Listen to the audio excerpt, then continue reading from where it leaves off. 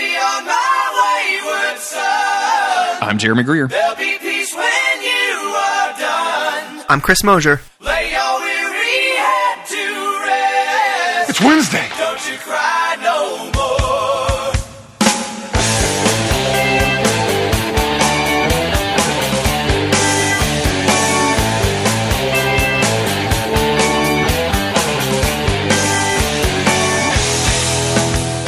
And this is Monster of the Week, a creepy but necessary podcast where we cover every single episode of the TV show Supernatural because we are crazy about hunks. Isn't that right, Chris?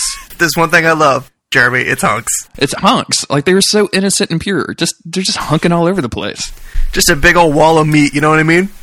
Just a big whole, like, wall of meat. Like, that's all you could really want from the world. Just a big old sausage. Wait, Yeah. This is getting... Hold on. We should probably back this up a little bit. Back it up. How are you, Chris? You doing well today? I'm doing all right. It's early. This is an early episode, folks, so enjoy it. Yeah, we might be a little bit loopy. We don't usually record on Sunday mornings, but, you know, giving you a little peek behind the curtain. We're recording on Sunday mornings. So, just, you know, trying to do something a little different. Maybe our Monday afternoon energy was weird, so we're changing to Sunday morning energy. You know, we don't know. We don't. Who knows what the fans are going to like? Like, this might be the episode that puts us on the top of the charts on iTunes, right? I think it's going to be. It is. We do cover one of the best episodes of Supernatural in this episode, Chris. We're covering 3. Malleus Maleficarum is the first, which is basically like the Coven in Supernatural, right? Like it's not the Coven. What's the witch show? There's been a lot Bewitched? of I don't know. Bewitched. What was like the little girls? Like it was like Mean Girls but witches. Like wasn't there a TV show about that? Charmed? Sure, we'll go Charmed. Was it Charmed? I know Charmed is one that... Okay, let's move on. Okay. We're also going to cover Dream a Little Dream of Me, where Bobby Singer has a dream, and, you know, the boys have to go fight it. That's pretty much the plot of that story, right? I don't They really have to remember a lot hunt the of dream, yeah. but finally, we're going to get to Mystery Spot, which is maybe one of my favorite episodes. It's one of the few... Like, I don't own a lot of, like, merch, like video game or like pop culture merch, but I own a t-shirt of something based on this episode. So that's great. I own a lot of merch, so it wouldn't really mean anything. We've all seen your Insta, Chris. we know about all the merch you buy, anime or otherwise. But before we get into those episodes, why don't you hit us with those red words so far, real quick? Thank you, Autumn Greer, for writing this for us, by the way. Yes, thank you so much. Previously on Monster of the Week, the hunks set sail on the SS Dreamboat to take on some ghost pirates. Well, actually, I think they're just sailors. But then Gordon was pissed at Sam for snitching on him and becomes a vampire to try to get revenge. And finally, the boys take a day off to celebrate Christmas, and nothing horrible happens, and no one loses any fingernails. The boys, they're back in town. They're back in town. Thank you very much. Thank you, Autumn, and thank you, Chris, for that delightful reading. I appreciate that. Yeah, no sweat. Our first episode is Malleus Maleficarum. Writer is Ben Udland. Director is Robert Singer. Unrequited love becomes vengeful witchcraft, which in turn leads Sam and Dean to a coven of suburban witches whose black magic is drawn from a much more sinister source. The Winchesters also discover that Ruby was once human. Yeah. Which sounds like a weird thing to talk about in a summary, since it happens like in the last 10 minutes of the episode. But what are you going to do? So, did you know that Malleus Maleficarum means hammer of witches? Hammer of witches? It means hammer of witches. It is best known as the most important treatise on witchcraft. It was written by the Catholic clergyman Heinrich Kramer. It was basically just like the rule book for killing witches. Yeah, it endorses witch hunts. I remember taking a history class in college, and we were going through whatever 15th century history. I don't know what it was. And the professor said Malleus Maleficarum, and I was like, are you a Supernatural fan? One of my own. Because I had never known what the words meant and never thought to look it up because, you know, I got to watch the next episode. I can't stop and Google something. Yeah, but who the fuck is going to do that? But I think that is very, very interesting. I mean, it's technically, if you want to look at it from like a historical perspective, it's horrible because it was just witch hunts when they were just murdering people. But it's cool when like Sam and Dean are saying Malleus Maleficarum. They don't say it, but when they're the hammer of witches, that's cool. Have you looked at the cover of Malleus Maleficarum? I have God, not. I hope fans of the show, like, please don't get mad at us for mispronouncing things. Like, I'm probably butchering that all over the place. Please don't be mad at us. We're trying our best. We really are. It's not easy. It's Latin's weird. Latin is weird, but the cover is something delightful. There's like a purple guy in green pants riding what looks like a goat, but it has a tail, but he's riding it backwards. That's some devil shit, I'm sure. This might need to be the cover art, is all I'm saying. Can you see this? Yeah, I'll have no problem making that the cover art. I don't know if you looked it up, but yeah, I'll drop a link to that because wow, that is fantastic. So if it's not clear, Sam and Dean are going to be hunting some... Oh, God, yes, I am using that as the cover art. Sam and Dean are going to be hunting some goddamn witches. Yeah, we're going to be seriously hunting some witches. And, Chris, this is one of the grosser episodes of Supernatural. The last episode of... actually, the last podcast episode and the last episode of the show that we covered was the Christmas episode, which got a little gross. Like we saw Sam's fingernails getting ripped off by a pair of pliers. Yeah.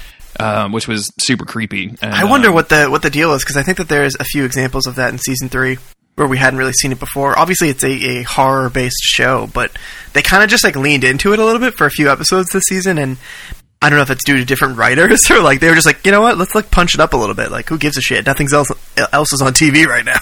You think standards and practices, like the guy that was in charge of Supernatural just took a week off and they were like, okay, time to submit all of our stuff with our super gross things. seeing the fingernail get pulled off seems very graphic because they show it. Mm-hmm. Like they just show, like, and that just, kind of skeeves you out. But the teeth thing, I think that everybody who watches this teeth scene that we're about to get to is like, oh fuck, because everybody's so paranoid about losing their teeth, and it's like an anxiety dream is losing your teeth. Like, it's such a common thing for people. So seeing somebody pulling out all their teeth is just like horrible. But I guess technically it's not really that gory. She's just like, oh, what the hell? I don't know. My teeth are falling out. It's not gory, but like it still seems really gruesome. Like, because he's literally disturbing. Like holding her hand over her mouth, and like teeth and blood are falling into her hand. Like, it's really gross. I got a quick question. I don't mean to just derail us right at the beginning of this podcast or anything, but obviously losing your teeth is a big fear for most people. Mm-hmm. And I don't need to go into the background of this, but in a remarkable set of events, my step cousin just recently had all of his teeth knocked out. What? So, do you think that now that he doesn't have any teeth, that he's going to have stress dreams about losing his teeth, or do you think that that's all done with? Huh. Like, do you think he's still going to worry about it now that it's gone? Now that they're all gone? Maybe once you just kind of adjust to the fact that they're gone, then you're just like, yeah, whatever. I don't know. Okay, now I'm good. I'm good. It's not even. Maybe you switch to dreams about losing your dentures. Like, oh god, I left them in a glass somewhere, and I don't know where they are. Gotta go Jeremy, find them. The thing that you don't know about anxiety is that it's all tied to teeth. Oh, really? I did not know all that. Goes right. back I did to not teeth. know that about anxiety. Yeah. Ask anybody who suffers from anxiety. It all goes back to teeth. That explains a lot, because I had a little weird thing with anxiety a couple of years ago where I got all of a sudden terrified to drive my car or my truck around, which made it really difficult to work my job as an outside salesman. But we're not going to get into that. But I didn't realize that at the time could have been related to my teeth. Like, I went to a doctor, I went to a therapist, I went to an acupuncturist. I never went to my dentist, though. I should have gone to my dentist and got that shit checked out. Just get that shit cleaned. Just so everyone knows, I don't really believe that. Of course not. Let's move on. If you're out there and you need help, call somebody. Yeah. So yeah, our cold open is basically a woman losing her teeth. There's some background here, and I think it's really funny because the guy brags about opening a bottle of 89 wine. I'm like, dude, that's like 10 years ago, dog. Come on, step it up a notch. I mean, but Dean and Sam get there to interview, and they find a hex bag. And we've seen hex bags before, am I right? Like, we've talked about hex bags on this podcast before, or not? I believe so. This feels like the first time that they've really like gone into detail about it, but it doesn't feel like an unfamiliar concept to the show. It's just hard to remember. I feel like what's her name? Meg may have used some sort of something related to this. Yeah, I'm probably, that sounds about right. And as we learn later in the episode, spoilers, a lot of demons were once witches, just human witches who not really sell their souls necessarily, but sort of get entangled in the service of a demon. Yeah, I don't really see any mention of a history of hex bags on the on the Supernatural wiki, which is maybe the nerdiest thing that I've said since I woke up this morning. So. But yeah, like we also get to know that man, Dean hates him some witches. Like he thinks that they're gross, and like we see this thing when they open up the hex bag and look at it. Right? It's super gross. Like it has like all this like it's like old bones and like some. I don't know, man. Like, it's just gross. Like, ashes of somebody. Like, it's just... This episode... I keep saying the word. This episode is gross. It is a gross episode, yeah.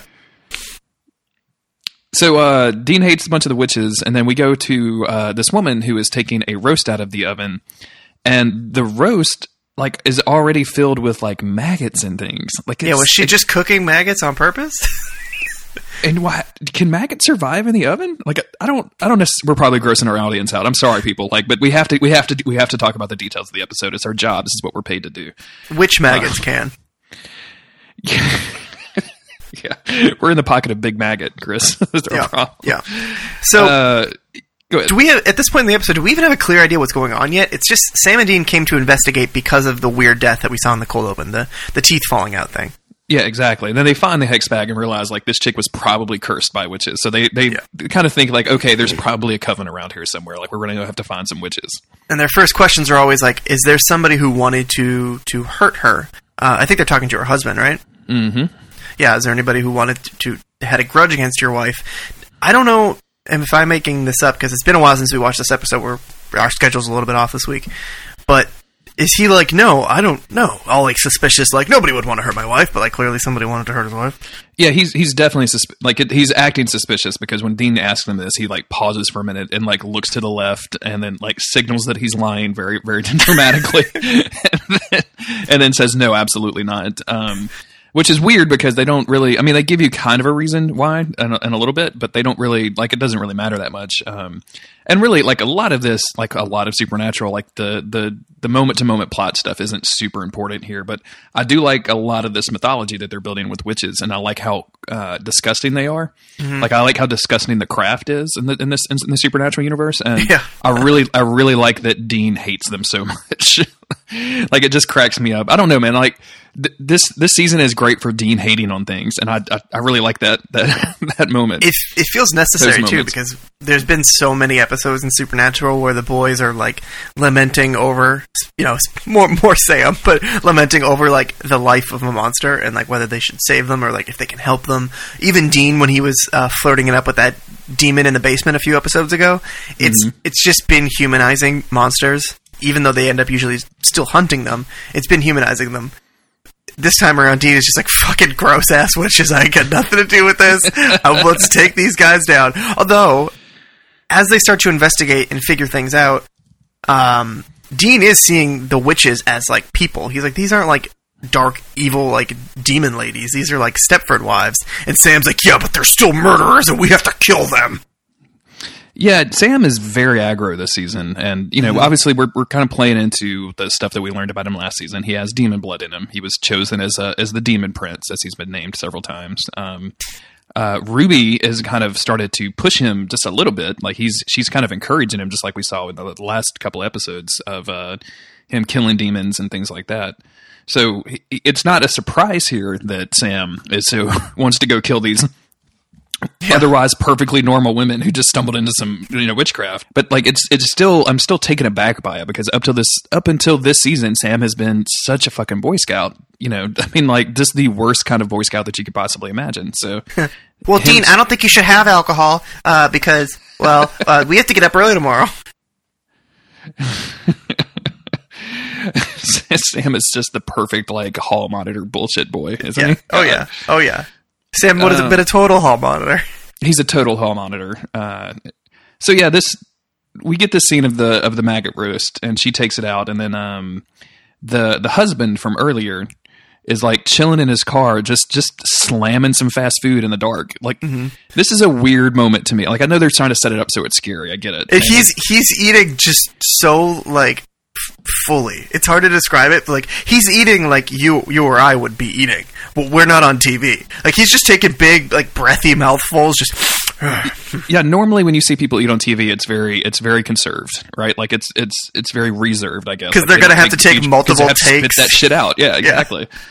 This dude is just going to fucking town on this double cheeseburger. So He's like, good yeah, I'll for eat the him. whole thing all day. I No don't problem, care. man. No problem. Free cheeseburger? Okay, cool. But as he's eating it, and it goes back and forth between the chick casting a spell over the maggot roast and back to this dude, like maggots start coming out of the cheeseburger and he starts like munching down on them. Guys, it's disgusting. Maybe we should have put a warning up, something, because this is a really gross episode. Poor Autumn could barely even look at the screen during some of this. She just held her eyes. She's like, I'm just going to look at my phone. Tell me when it's over. Yeah, it's rough. It's not great.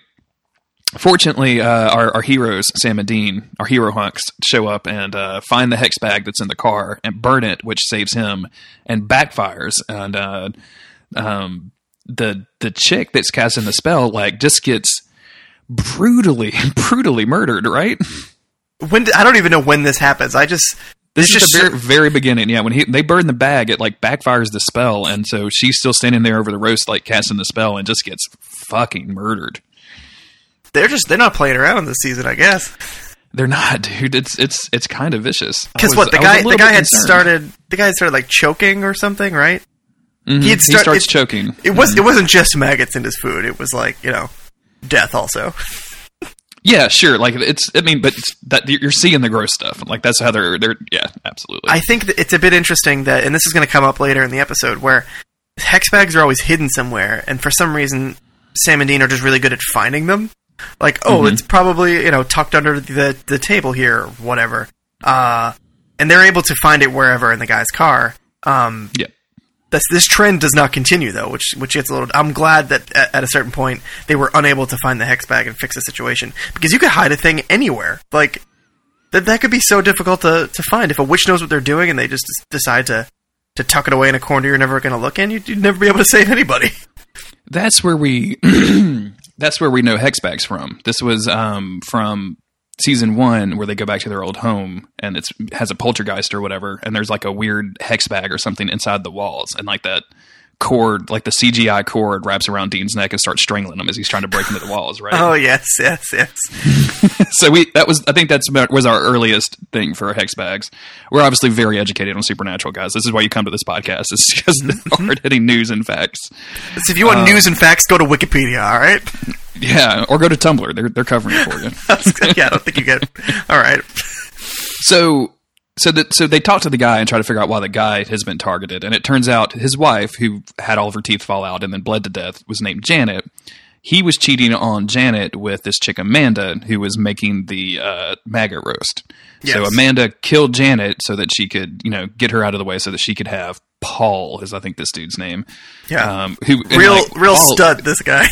Yeah, obviously batting way above his weight class. I think I'm mixing up sports metaphors there. Hitting above your batting above his weight class. Batting above his weight class, right? That's how that baseball is separated out by weight, right? Let's go. That's what AAA is. Let's stick with this.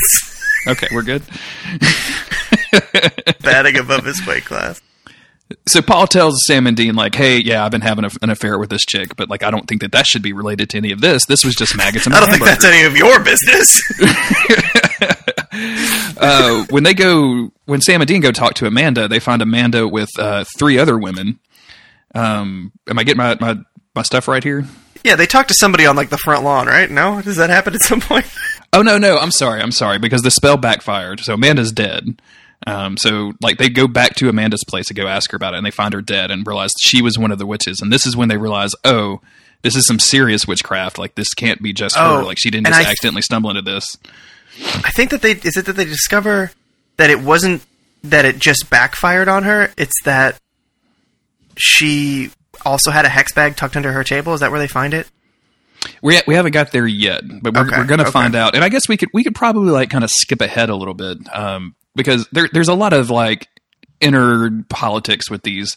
There's 3 other women who are all part of this coven that they're hiding from their husbands under the guise of a book club, and they're doing things like getting their husbands promotions, or losing weight, or they're using this witchcraft to benefit themselves in strong ways. Yeah, but it's mostly harmless ways. if you want, it's just like personal success, basically. So the fact that this has now turned to murder is kind of like a pretty big leap. And the scenes going back and forth seem to suggest as such. There's one witch in particular who's like, holy shit, our friend just died. Like, let's be cool about this. Maybe we should stop fucking around with this witch stuff. Or they don't call it witch stuff, but she kind of gets, cold feet, and they're like, no, we can't back down from this. What's her name? Elizabeth. They basically blame this other witch for pushing it too far when she killed Cool Guy's wife. I think that it makes it sound like they killed her on purpose, but they didn't. No, so I just looked it up, and Sam and Dean do find a hex bag at Amanda's house. So it wasn't just the spell backfired, which is what I thought. Mm-hmm. She was actually, targeted by another witch. Elizabeth does want to quit the coven, but this other chick doesn't want her to. And there's a bunch of back and forth about this. Eventually, Elizabeth gets kind of sucked back in because of the temptation. And they start, praying over the Book of Shadows, mm-hmm, which is, which never ever turns back up again, which is kind of a bummer. They're presented at the same time. On one hand, they're seeming like malicious. I mean, like one of their own was just killed. So, like another woman was just murdered and all of her teeth fell out. And at the same time, they're just also very not innocent, but like ignorant. I guess like they have really no idea what they're doing. Like they think this is just a fun book club, and like, ooh, let's get some fun things out of this little trick we found. It's like they even mention in the episode, like it's like The Secret, like that book that like every middle-aged person in America was reading, trying to be like, oh, what's the secret to happiness? How do I get all these things? It's like some new form of meditation or like some new fashion trend that tells you that it's going to make you happy, except it's like demon worship or something. Yeah, the Book of Shadows actually has a sticker on their front that says it was a Book of the Month Club from Oprah. It's an Oprah book of the month. Yeah, it's just like The Secret. It's just a different way to get the stuff that you want in your life. I do want to mention real quick that when Paul was eating his card, slamming those double cheeseburgers back, and the spell takes effect, it turns on his car radio and starts playing I Put a Spell on You. Yeah. Which I have to imagine is a new addition to the Book of Shadows. Just as far as like what soundtrack you would like to hear. You know what I'm saying? Like, I mean, like it takes like the seventh rabbit born on the seventh day, and his left foot has to be included in the hex bag, and then you get The Doors, The End, playing on the radio. You know what I'm saying? It's a great song. Oh yeah, I Put a Spell on You is great. Don't get me wrong, and it fits, like it's thematically appropriate. Whenever like the music kicks on in very specific ways, we had this back in I don't remember the name of the episode, but it was where the chick was the chick from Battlestar Galactica. Roadkill? Is that what it's called? Roadkill, yeah. Where she was actually the ghost, but she hangs out with Sam and Dean the whole thing. Like every time that the radio would come on and play that one specific song, I was like, really? What's your ghost power? Like, what is that energy that just gets to have your own like cosmic playlist to put it on any radio that you want to? Anyway. I do like the use of that, even if it's just more for the audience to like communicate something than it is for like the actual show. But Screaming Jay Hawkins, when he recorded that song, was so drunk that he could like never record it again, so he just had to get drunk every time he played it. Just a fun fact for you. That sounds like most rock stars I know. Couldn't play it while sober, gotta get drunk. Just gonna get fucked up. Just gonna get super fucked up. So this is where Sam and Dean have the argument about killing these women, because they've correctly identified these women as because they show up and like interview them, and the girls are just kind of mean to them, basically. Yeah, they're basically just mean to Sam and Dean. Mean girls. Like, okay. Yeah. Where do you get off? It takes a certain kind of, I don't know, something to be able to look at these hunks and just dismiss them outright. Because within the fiction of Supernatural, every slightly older woman loves Sam and Dean. Yes, so absolutely, and most younger women too. So, and they just want nothing to do with them. They're just like, okay, little boys, go run along. They see them as that's the Sam and Dean still basically pretending to be cops or detectives or something. So it's not like they know who they're dismissing actively, but they just have like no time. They think that they're just better than anybody else because they have their little secret. Man, what a missed opportunity to not use the phrase "stop trying to make hex happen." Because this is the perfect Mean Girls episode to do that, but it just doesn't exist. It's a bummer. I think that... I don't know. so Sam and Dean argue about whether or not they should kill these women. Dean protests for like 2 seconds and is like, okay, fine, we'll kill them. Which, I mean, I know that our heroes are dark, right? Like, they're kind of setting Sam and Dean up as like the anti-hero kind of character characters, but even for anti-heroes, just murdering 3 women seem a little like just take the Book of Shadows away, burn the book. Yeah, it's a right? dark move. It's dark, I mean, dark like, move. I realize that they've killed people, but like, I mean, and that's bad. So maybe you could try to frame them like you framed Gordon. I don't know, but like just agreeing to kill them pretty quickly seems pretty extreme. I think that their vision of them, especially what Sam is pitching here, isn't that they are a group of housewives who found a magic book. It's that they are witches. Like, they are an ancient coven, and they are just in the disguise of a like regular housewife book club. Sam doesn't know that. Sam does not know that. He's making some pretty big assumptions. Yeah, luckily, Ruby shows up, and this is preceded by the car dying, which is a little weird for demon to happen just for demons. Yeah, I don't know. Yeah, but we're going to get right past that. But Ruby shows up and tells Sam and Dean that both of them need to get out of town because there's something super dangerous there, and they have no idea what they're doing. There's a neat little scene where, because I think this is the first time that Dean meets Ruby. Yes, it is. And Ruby is just almost completely dismisses Dean, and it's like, we don't even need you here. Like, I'm more concerned about Sam than you are. Like, they kind of have a back and forth here, which I found really interesting. It's setting up some things with Ruby that I guess I probably wouldn't have thought about the first time watching this. Like, she is, for her own reasons, or whatever her methods are, she is concerned about Sam's safety to the point where she thinks, like, Dean, you are literally only getting in the way of all of this. Like, Sam would be better off and would be safer without you. She doesn't say that, but she starts to sort of almost imply it. Like, Dean, unless you're going, like, 100% going to bat for Sam, then you're just going to be in the way. Also, you need to get the hell out of town because there's some serious shit here. And Dean is like, I think he calls her a bitch quite a few times. Yeah. Because Dean's casual misogyny. Casual misogynist Dean. Yeah, I mean, to be fair, he calls Sam a bitch too. So, well, I mean, to be fair, Sam is one. So that's true. Sorry. It would be funnier, I think, to have Dean just running around calling everybody a jerk. Yeah, agreed. You son of a jerk. Dean wants to kill her, and Sam has this great line of like, "Kill her with what, Dean? The gun that she fixed for us?" Like, because she literally like gave them the Colt back. And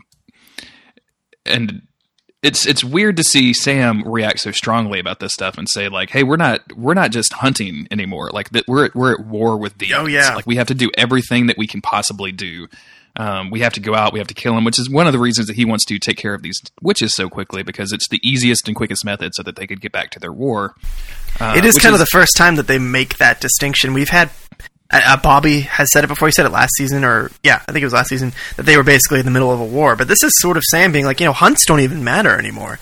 And I don't know if that's Ruby's influence, or it's just everything that they've been going through. But he's essentially like, this is a stepping stone. This is the thing that we do because we're good at it.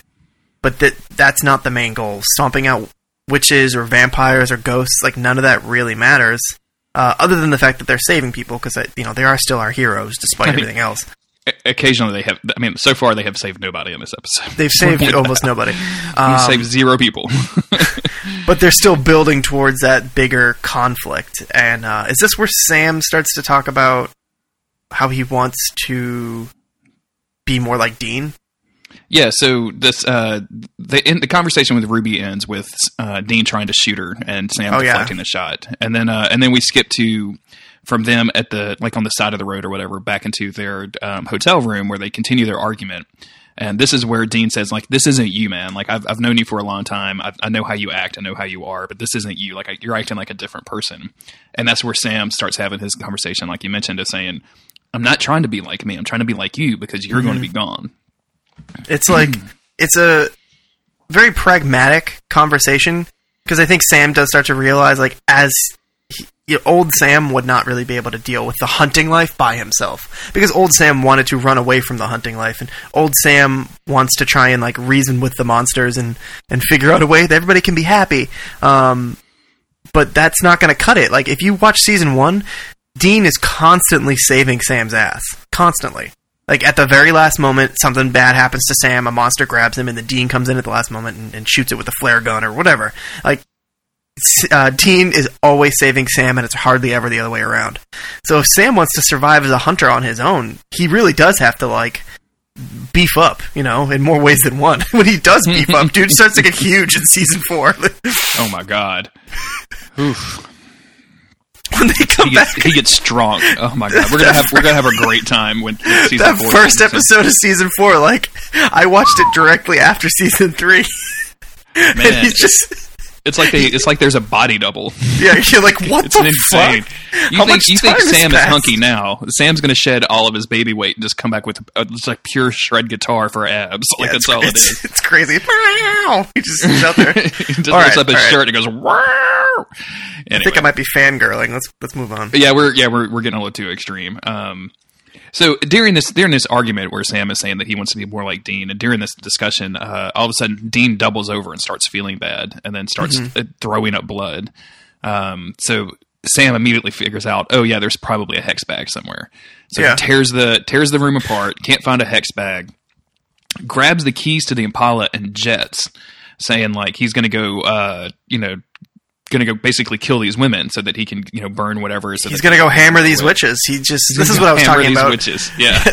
What I was talking about the beginning of the episode, where they're able to find the hex bag so easily so many times, and then it almost makes sense that at least one of the times they'd be like, okay, these guys are pretty good at finding these. Let's really hide the thing.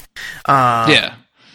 And I like that he's just like, okay, well, I'm not going to waste any time like cutting up the walls of this motel room. I'm just gonna go kill the witches, and then that will solve this. So hopefully you won't die by then. Bye. Yeah, and immediately after this, and almost as if she was waiting outside for Sam to leave, Ruby shows up and then jumps and then dumps some like foul-looking substance in Dean's mouth, which saves him. Whatever, and like he pukes up a bunch of stuff, and then like he's alive, he's fine. Sam's still going for the guns, or going for the witches, for the coven, but Dean is fine at this point, and Ruby has saved him, and she looks at him and says a really great line, which I really appreciated, which is "Stop calling me bitch," which is really, really fun. Sam, meanwhile, has arrived at the coven, who there's these 3 women, and he figures out very quickly that one of them is a demon, and it's like. But before all that, it's very striking because he kicks in the door and just starts yelling at everybody with his gun drawn, and he's just this huge yelling man. And they're all like, in that moment, they all seem very like, holy shit, what is happening here? Like, this dangerous man just tried to kick in our door. Like, it's like a home invasion, and they're, again, for a second, it just appears like they're totally normal people because they're so afraid of that action. Tammy is the demon. Sam figures it out using his, hunter powers. Yeah, his hunter vision. Doesn't take. She's highlighted yellow. She's highlighted yellow. It was very obvious. Do you think anybody who listens to the show also plays The Witcher and then knows what the fuck we're talking about when we talk about The Witcher? I hope so. Anyway, one of the girls that like starts protesting this and is like, no, this couldn't possibly be. And then the demon just twists her neck using like telekinetic force, which is always a rad thing to do. Shit gets dark. And then she uses then she has a great line that I know you really appreciated, which is, that's what happens to witches who get voted off the island. I never noticed the demons using pop culture references, and it never has bothered me until you brought it up. So you ruined part of Supernatural for me. I'm sorry. At least with her, it would make sense because she's been pretending to be a modern woman for this little guy she's got going. So, she's using their lingo, but a lot of the demons, it doesn't make any gosh dang sense.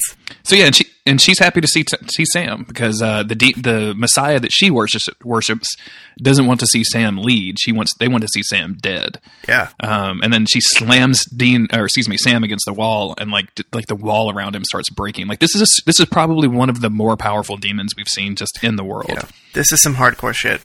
And I think it's interesting that we forgot the Matrix thing, like where he shoots her with this Colt and she stops the bullet in midair, just like Neo from the Matrix. Yeah. Like what? Yeah, that's how powerful she is. That you have to really get the drop on her to be able to shoot her with the Colt. And this is going to become a trend of just like people that are more powerful than anything that the boys can really deal with, but they're still going to try to deal with it. But she is. I like that she is worshiping or a follower of somebody else, and I like that they've been kind of hammering this in because not only are the boys out in a part of this war that they don't really understand yet, but there's these factions that have pulled up around Sam and someone else. Lucifer is what was mentioned a few episodes ago, but we haven't really heard anybody else say that since then.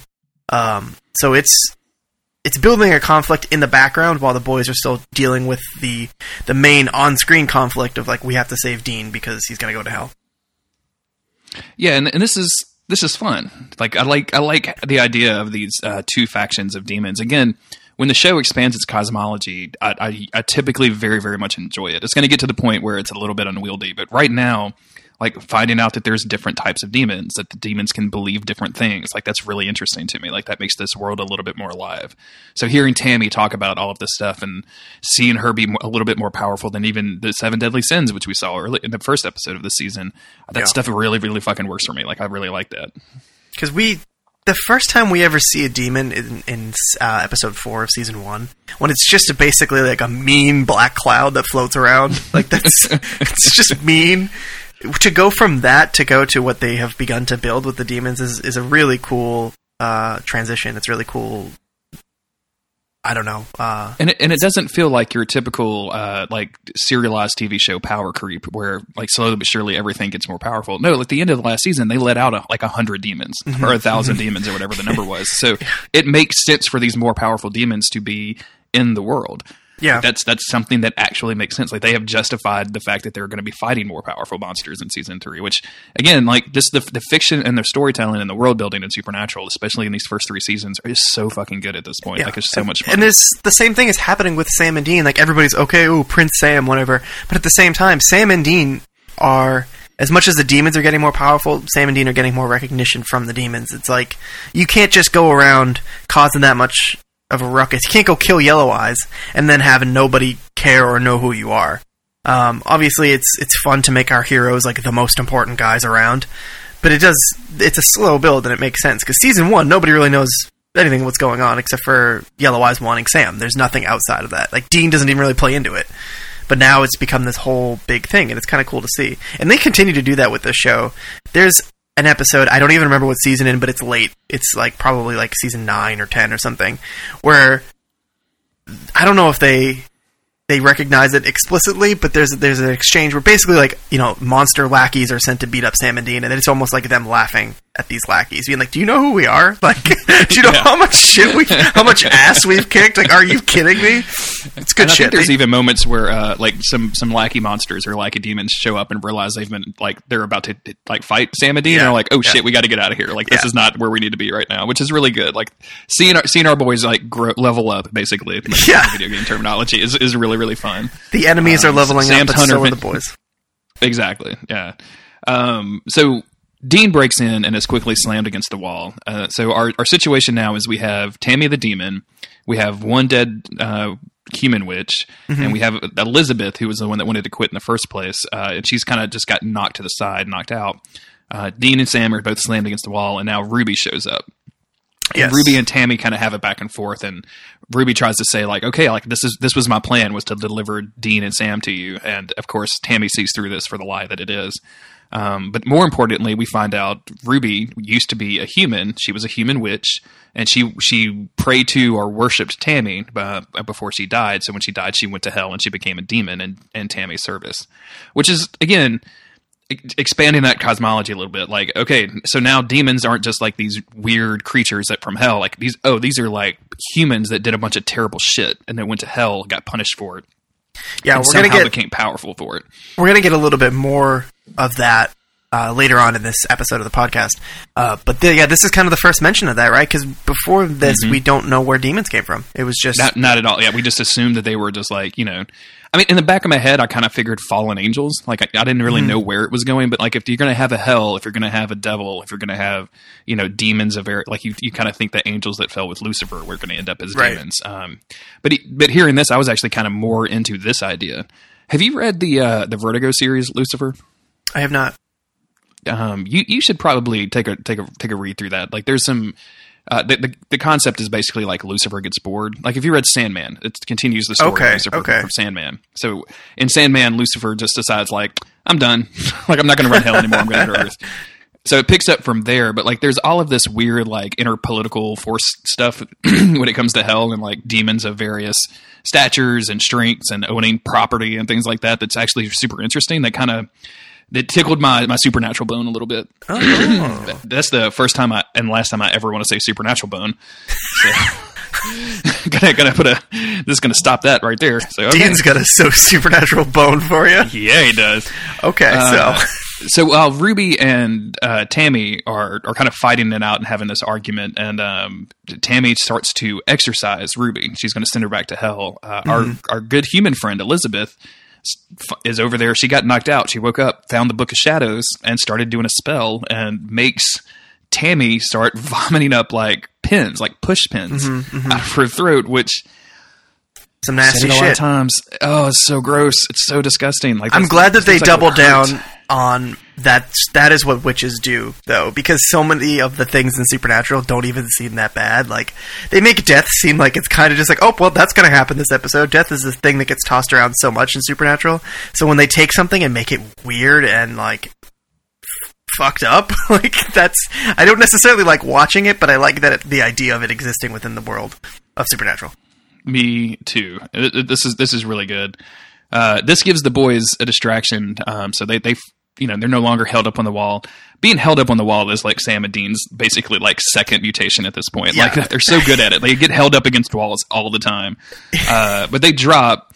Dean picks up Ruby's knife and then just proceeds to stab the shit out of Tammy. Like just kills her. Like just like angry stabs her, like we saw that old lady do in the fairy tale episode just a couple episodes ago.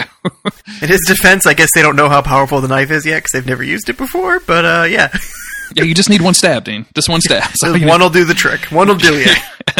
Well, after the first one, you're just doing it for yourself. Just want to say that out loud. This is all for you. Just want you to know that it happened. We're moving on from it, but we need you to know that was for you. Exactly. So we get our wrap up scene. Like the boys jet, Ruby stays behind for reasons. They never do anything with the book, which I was disappointed about. I would have liked to see them burn the book at some point, but the Book of Shadows is still out there. There's no reference on the wiki, so we can only assume that's going to come back in season 27. Yep. But drink every time that we make a joke about what season they're going to be up to. You don't do that. Please don't do that. I drink a lot, and that would probably hurt me. Instead of our normal like Sam and Dean kind of epilogue, we see Ruby and Dean having a conversation together. Sam was really tired. He had to go to bed. He had to go take a nap. He's a little tired little boy. He's tired. Dean, will you tuck me in? Dean, come here. Give me my blankie.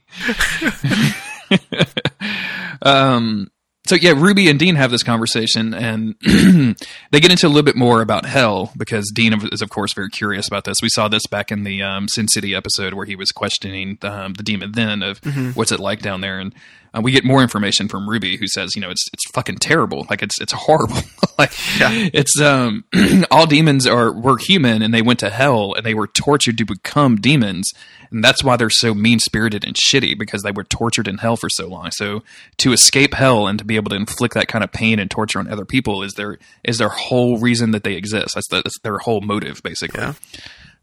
And I don't know, like she's kind of telling Dean that, hey, you're not going to be around, so I'm here for Sammy. I'm not here for you. Like, I give a shit about you. You're going to hell. There's no way to get out of it. She confirms that to him again, which we've seen several times. There's no way out of this deal. I'm only here for Sammy. Yeah, she confirms that she's been basically lying about the fact that she could save him just to string Sam along. But we still don't really know what her intentions are. I know she's basically saying, like, there is this war. I'm on Sam's side in it. But we don't know the rules of the war, the stakes of the war yet. We don't know what's building beyond factions. Does this count as a secret? Because does Dean tell Sam that he can't get out of the deal? I don't know. I'm not actually sure. I'm going to put it on our secret list. Somebody can correct us. Yeah, I'm going to put it on the secret list just in case, and we'll see. We'll see what happens as the episodes go on. Yeah. But that kind of does it for this episode, right? That's it. I think this is a really good episode. It is, yeah. This is great Supernatural. We've got a monster of the week. We've got this coven that we're dealing with. We've got some overarching plot in the form of Demon Tammy and Demon Ruby. We learn a lot about the cosmology of the world. We get a cool fight scene. Like this is nobody had to ask an old man what's happening. Like that was positive. Can you seriously, like, audience and Jeremy, think about when we were covering season 1, if you listened to that part of this podcast, how many times the boys seriously went to go talk to an old man in a shadowy room. Think of the poorly lit rooms that the boys spent time in season 1. What were they thinking? Do you remember Bugs, when they had to ask 2 old men what was going on? They had to ask an old man about another old man so that they could ask him about Bugs. It's so stupid. I'm so glad they got out of that narrative, like, kind of device a little bit and just started, like, letting things happen. And it was always in mostly darkness. In Wendigo, when they had to go talk to some guy about a thing he saw, they're like at an old folks' home and there's no lights on. What are you doing? You don't have to create mood right now. Oh man, I love old guys just sitting in the dark talking about some supernatural shit. That's what I want my life to be when I get, like, you know. So we should have basically what we should have called the podcast. Old guys sitting in the dark talking about supernatural. That's a long, unwieldy title. Well, it's, subtitle. A creepy but supernatural. Nope. Yeah. Damn it. Anyway. So yeah, you have anything to wrap up with before we get into the next step? Nope. They certainly hammered those witches, though. Malleus Maleficarum. They hammered the witches. Good job. Good job.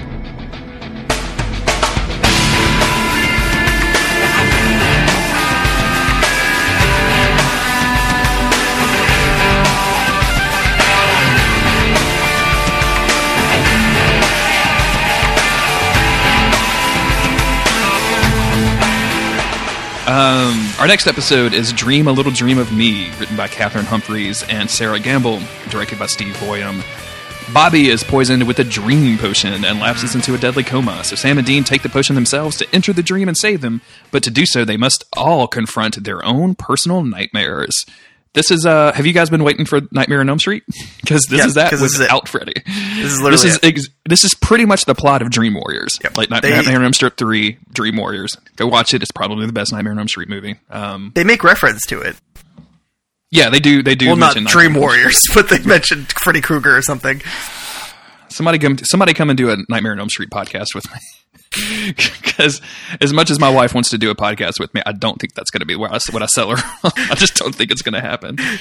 There's only 10 movies. We can get that done quick. Anyway. You can get that. Move on. Okay. All right. So yeah, our cold open is Bobby kind of on a hunt, which is something we don't really see him do by himself very much. But he gets tackled by, like, this screaming woman. It's very tense. It's very... I don't want to say, like, realistic, but it seems very in your face. It seems very, it's just very tense and kind of scary. Like, we haven't seen Bobby in this situation before, and it's kind of weird. We have not seen vulnerable Bobby really ever. And this is, well, it's definitely that, but we don't know just quite yet how emotionally charged the situation is. So as a viewer, we're coming in and just seeing this kind of manic attack go down, and we don't understand it until a little bit later. Yeah, it's good. And then the weird thing is, right after he gets tackled, he wakes up into, like, he doesn't wake up. The camera smash cuts to him lying in bed and what is very obviously a coma. Mm-hmm. Somebody comes in. Oh no, he's lying in bed in a hotel room. Yes, and then the maid comes in, tries to wake him up, realizes he can't wake up. Can't wake up. So our main episode after our cold open is, hey guys, do you like Drunk Sam? Anybody like Drunk Sam? He's just drunk in the middle of the day, right? Just drunk at 2:00 p.m. And man, like, Dean comes in, he's like, hey, I found a case, like, we need to go do this thing, and Sam is just like, no. And basically says, like, hey, you can drink during the day and hit on women, and why can't I? And Dean looks around and is like, who are you hitting on in this skeezy ass biker bar? And this is Sam again trying to be like a Dean, but like a desperate attempt at it. Like, he thinks he needs to harden himself up, but doesn't really know how to do it. In many ways, like, some of this behavior makes Sam seem like a little brother more than anything, more than a demon lord or whatever they're trying to make him into, or a badass hunter. He ends up just looking like a little brother. Yeah, I'm so glad our characters don't smoke, but I would imagine that Dean smoked when he was in high school because it looked cool. And I would imagine young Sam, like at 11 years old, trying a cigarette to try to look tough and cool, just like his big brother. And then just immediately puking everywhere. Yeah. Which is fine. Don't smoke, kids, if you're listening. Don't smoke. And then John came home and yelled at both of them anyway. Exactly. What the hell are you doing? That could affect your ability to track down Wendigos. Yeah. He's the worst father. Worst dad. Sam is kind of upset about not being able to save Dean, so I guess that wasn't really a secret. I guess Dean told him immediately. I kind of forgot. Sam, I got some bad news. I got some good news and I got some bad news. Yeah. Good news. I don't hate Ruby as much. Bad news. Bad news is she's been lying to you this entire time. Luckily, they don't have to talk too long about their feelings because the phone rings and it's not Bobby, but it's somebody around Bobby who tells them that Bobby's in the hospital. So they rush over. The doctor has no clue why he's in a coma, has no idea when they're going to go out. So they go back to Bobby's hotel room and find a serial killer wall, which I always love a good serial killer wall. It's funny that they're talking shows. like, where is his serial killer wall? Why doesn't he have this? You would expect something. And they don't say that, but that's exactly what they're looking for. But it's hidden discreetly in the closet because Bobby's he's a pro. He's not just like hanging shit up in the middle of the room like John Winchester.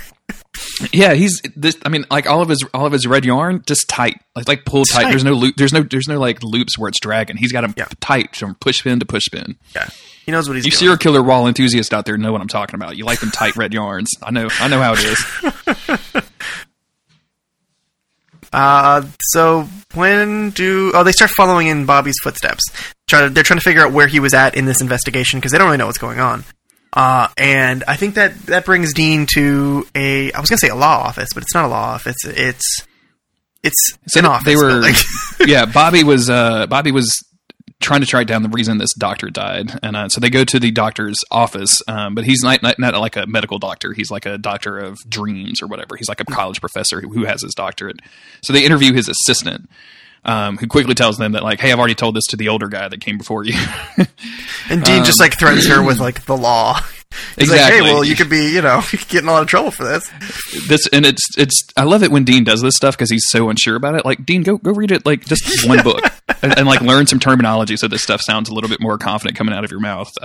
But they find out that, like, the doctor was doing these weird dream experiments on people, and she gives them the name of this, like, college burnout dude. So, of course, Dean goes over and interviews this burnout guy who's literally, like, just smoking weed in his college dorm room. And the college dude is like, hey, man, you want a beer? Which it's pretty, like, this guy, he actually does come off as a little bit likable because when he's like, oh, are you here about the plant? Because that's just a fern. That's not... whatever. And he's like, no, I'm not here. He's like, I don't care about your weed, man. Good. And then he's like, you want a beer, dude? Dean, being Dean, is like, yeah, I want a beer. Sure. Yeah. This is, I've never had the FBI knock on my dorm room door to interview me about a murder or anything. I would assume in my limited interaction with the police, I've never offered them a beer or literally anything. I just wanted to get away as fast as possible. So, yeah, you know what I'm gonna do is just crack a beer in front of the cops. Yeah, like there's a special kind of balls on somebody that is going to do that and then offer somebody, an on-duty cop or FBI agent or whatever, a beer, and it's going to pay off. It's definitely going to pay off. But even as the first time I was watching this, I was like, really? And then also, Dean, what are you doing? Like, why are you going to have a beer in the middle of the day? I didn't really know because the first time I watched this, I wasn't old enough to drink, Jeremy. So, Good. When did this come out? 2008? I'd been married for 4 years. Yeah, I just turned 18. Or, yeah, right? I was. You just turned 18. Yeah, I was an age. So what were you going to say about the beer? Nothing. You weren't old enough to drink, but I wasn't old enough to drink, so I just was like, "That's what people do when they drink, right?" Sure. Yeah, that's exactly what happens. So Dean doesn't really get any information out of the burnout guy, so him and Sam hook back up, and Sam has learned that this doctor had been experimenting with these dreams and found specifically like this dream plant that will let people go in and walk through their dreams or whatever. Because the thing with this kid is that he, like, because of a head injury, he was not able to have. Oh, he was able anymore. to have no dreams. That's what it is. Yeah. Yeah, and it was fucking with him. So he was like, "Oh yeah, well the doctor kind of hooked me up with the stuff, but I think he says basically he tried it and it was like too trippy and he stopped doing it." Mm-hmm. they realize they're going to have to get this dream plant in order to get into Bobby's dream to try to figure out what the fuck is going on, which seems like a jump to me, but I'm willing to forgive it because I love this dream shit so much. Like I love all of this, by the way. Like I'm having the greatest time right now. I know where this is going. The very first time I watched it, I realized they were about to start taking some dream walks, and I was like, fuck yes, I can't wait. Yeah. But they realize that their only contact for getting Dreamroot, or whatever it's called, is their good friend Bella. So they call Bella up. She owes them one after sicking Gordon on them. Bella shows up, and Sam answers the door, and she's in like a long overcoat, and she comes in and says, you know, hey Sam, like it's Dean here. No, Dean's not here. And she takes off the overcoat and realizes, and she's just in lingerie. And she's like, well, good, because I'm just here for you, and starts making out with Sam, which is a little bit of unusual. Like, we haven't really seen Bella act like this so far. Yeah, she just, suddenly they fall in the bed, and there's just, like, some action happening. You're like, what? All this flirtation between Dean and Bella, and now suddenly, like, her and Sam are just, like, having at it? Like, what the hell has been going on? Yeah, and she's not a werewolf, so she doesn't seem like she's Sam's type. Yeah, like she's not some sort of supernatural being at all. Though. I'm pretty sure we got at least a few more episodes this season with her in it. So like she ain't gotta die real quick, is she? Like, but then there's a big noise, and Sam wakes up, and this has been his little midday nooner fantasy of him doing. You know, I was talking to my pal Steve, friend of the show, about this scene the other day, and. Because I knew we were about to cover it, and I realized, is this a play on all the old scenes they used to do in season 1 and 2 for Sam's visions? Where Sam would have a vision, or somebody would have a vision, and then Sam would wake up, and it would be like, oh shit, that didn't really happen, but then shortly after, that thing would happen. You know, when Sam is trapped in that closet in season 1, and he sees Dean get shot, and then he wakes up and you realize it's Sam's dream, and he busts out of the closet. It's always the thing following after. I just was like, is that a play on what they used to do all the time just for fun? Because it's a dream episode? So they're like, fuck it, let's just have Sam have a sex dream about Bella. I think it is. I absolutely agree, because shortly, like, there's a little back and forth between Dean and Sam, and Dean's like, what were you dreaming about? You're looking weird. But shortly after, Bella does knock on the door and come in, and she is wearing an overcoat, and like Sam is visibly tense, and when she takes off the overcoat and he sees that she's just wearing normal person clothes and not lingerie, he makes this sigh of relief. So like, I think maybe Sam actually thought that he had dreamed this and that might actually happen. I didn't think about that. That is fucking gold, because he must have been tripping out so much. Like, oh shit, was that a vision? Am I about to have sex with Bella? That sounds weird. But then when she leaves, because she's like, Dean's like, you can't stay here, because she's like, okay, where am I going to sleep? Dean's like, no, get your own hotel room. You're not staying with us. And he's, bye, Bella. Good to see. Like, he just says some whatever. Bye. Yeah, he trips all over his words, and Dean even gives him a look like, what is wrong? What are you doing?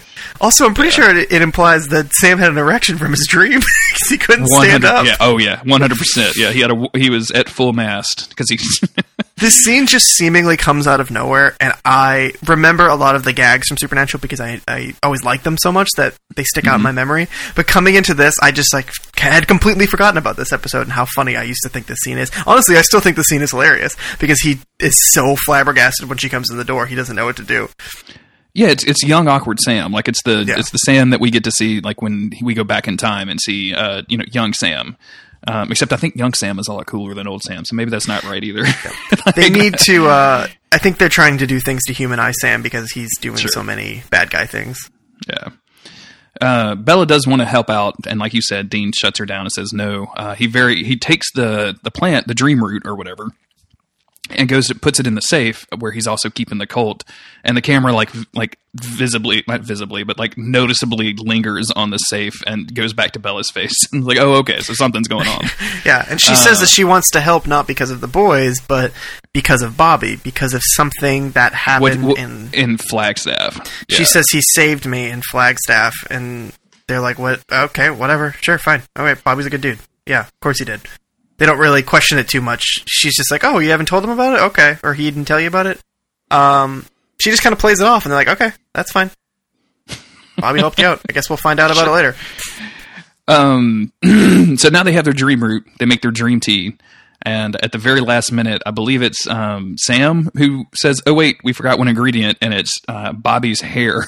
Because you have to You have to use like a piece of hair from the person whose dreams you're about to go into. Yeah. So they put the hair in, drink, they both kind of fall back and then look at each other. It's like, well, nothing happened. I don't feel any different. And then look out the window and all of a sudden shit is just crazy. So now we start. Yeah, it's just raining upside down. It's raining upside down, which, hey, I love that shit in Salt and Sanctuary. Like, I'm going to love that shit here too. Like, that's dope. Yeah, I like that the transition is, there's not like a warbly dream sequence on the screen or anything. They're just like, okay, wait, it didn't work because it just happened that instantly. And they start walking around and realize that they're in an old version of Bobby's house. So it's the same set, but it's like decorated differently. It has like a different furniture layout. And Sam puts it together. It's like, wait, just imagine this place filled with beer bottles and old man punk. And Dean's like, oh yeah, this is Bobby's house. Sam decides to walk outside, and when he walks outside, the rain is gone. But it's like, and it's like a super. Yeah, it's super saturated. The colors are like bursting. Like it's like when you turn the saturation filter up on like a picture or something. Mm-hmm. Like his skin is almost glowing orange because it's so bright. The sky is so intensely blue. The green, the grass is so intensely green. I like that they did this. It's not necessarily subtle, but it's not a big shift. You know, that's kind of what it looks like when you walk out of a dark house on a nice day. You know, it just everything seems super bright, but it's normal enough to be imagined or to be seen and not really notice anything too crazy about it, but at the same time, it's very dreamlike. Yeah, it's surreal, and I think that's the point that they're trying to get across. Is everything just feels a little bit unreal. Yeah, and it's gorgeous. Like, and I love the transition because you don't get very many bright, sunshiny days on Supernatural because it's filmed in fucking Vancouver. Where there are no bright, sunshiny days. Get at me, Vancouver people. At me, but it's at me on Twitter. MOTWcast. But it's just fun. And then when he tries to go back in to go hook back up with Dean, he realizes that the door slams shut and he can't get back in and won't let him back in the house. And he's seeing through the windows at this point with Dean, where he sees Bobby. Yeah. Yes. So now we cut back to Dean. Sam can't get in the house. Get back to Dean, who finds Bobby locked in a closet, right? Something like that, or locked in a room, or has a room barricaded, or has a door barricaded off, and he finally convinces Bobby, like, hey, like, it's Dean, open up. And Bobby is 100% believing all of this. He thinks it's totally real. Bobby is freaking out, too. And that's when Dean has to kind of level with him, and he gives that nice line of, you're like a father to me. Like, get your shit together. We're going to get out of this. This is not real. I'm not tricking you. You're dreaming, and you need to wake up. And that's when Bobby is able to take control of the dream. And it's around here, maybe it was earlier, I don't know. But it is around here that we realize the person who's been attacking Bobby in his dream, this woman, is Bobby's late wife. And it's not just because he lost his wife, but it's because Bobby killed his wife when she was possessed by a demon, and he did not know how to save her. He just knew that something was wrong. The idea that I get is that Bobby was probably living with his wife, was not a hunter. She was possessed by a demon. He had no idea what to do. After a very sad occurrence of events, I'm sure he ended up having to just shoot her, and probably didn't even save her. He probably didn't even get rid of the demon. He just shot her or stabbed her, whatever he did. Yeah, the every hunter like starts his hunter life with a tragedy. We've learned that with Sam and Dean. We learned that with John. Now we're learning that with Bobby. We learned that with Gordon. We didn't learn that with Jesus Freak, but I'm sure somewhere in his past he's got some weird shit that went down. So finding out Bobby's hunter origin story, I think, is really interesting because it's superbly tragic. Like it's exactly the kind of story that you don't want to hear from somebody like this. Like Bobby is such a great person. He's such a caring person. He cares for these boys like they were his own. And to hear that his wife was possessed by a demon and acted up to the point where he had to actually kill her, is just mortifying. Like it breaks your heart. And I think she was possessed by a demon. I don't know if that's exactly what it was, but he says so. He says that she was possessed, and because he specifically says, like, I didn't know then what I knew now. Like I might could have saved you, and that's probably the reason that he knows this stuff. That's the reason that he went, because he wanted to, make up for his sins. It's just really tragic and sad. It gives so much insight into Bobby because he's at first he's pretty much always presented to us as like this crotchety old man who, calls them idiots.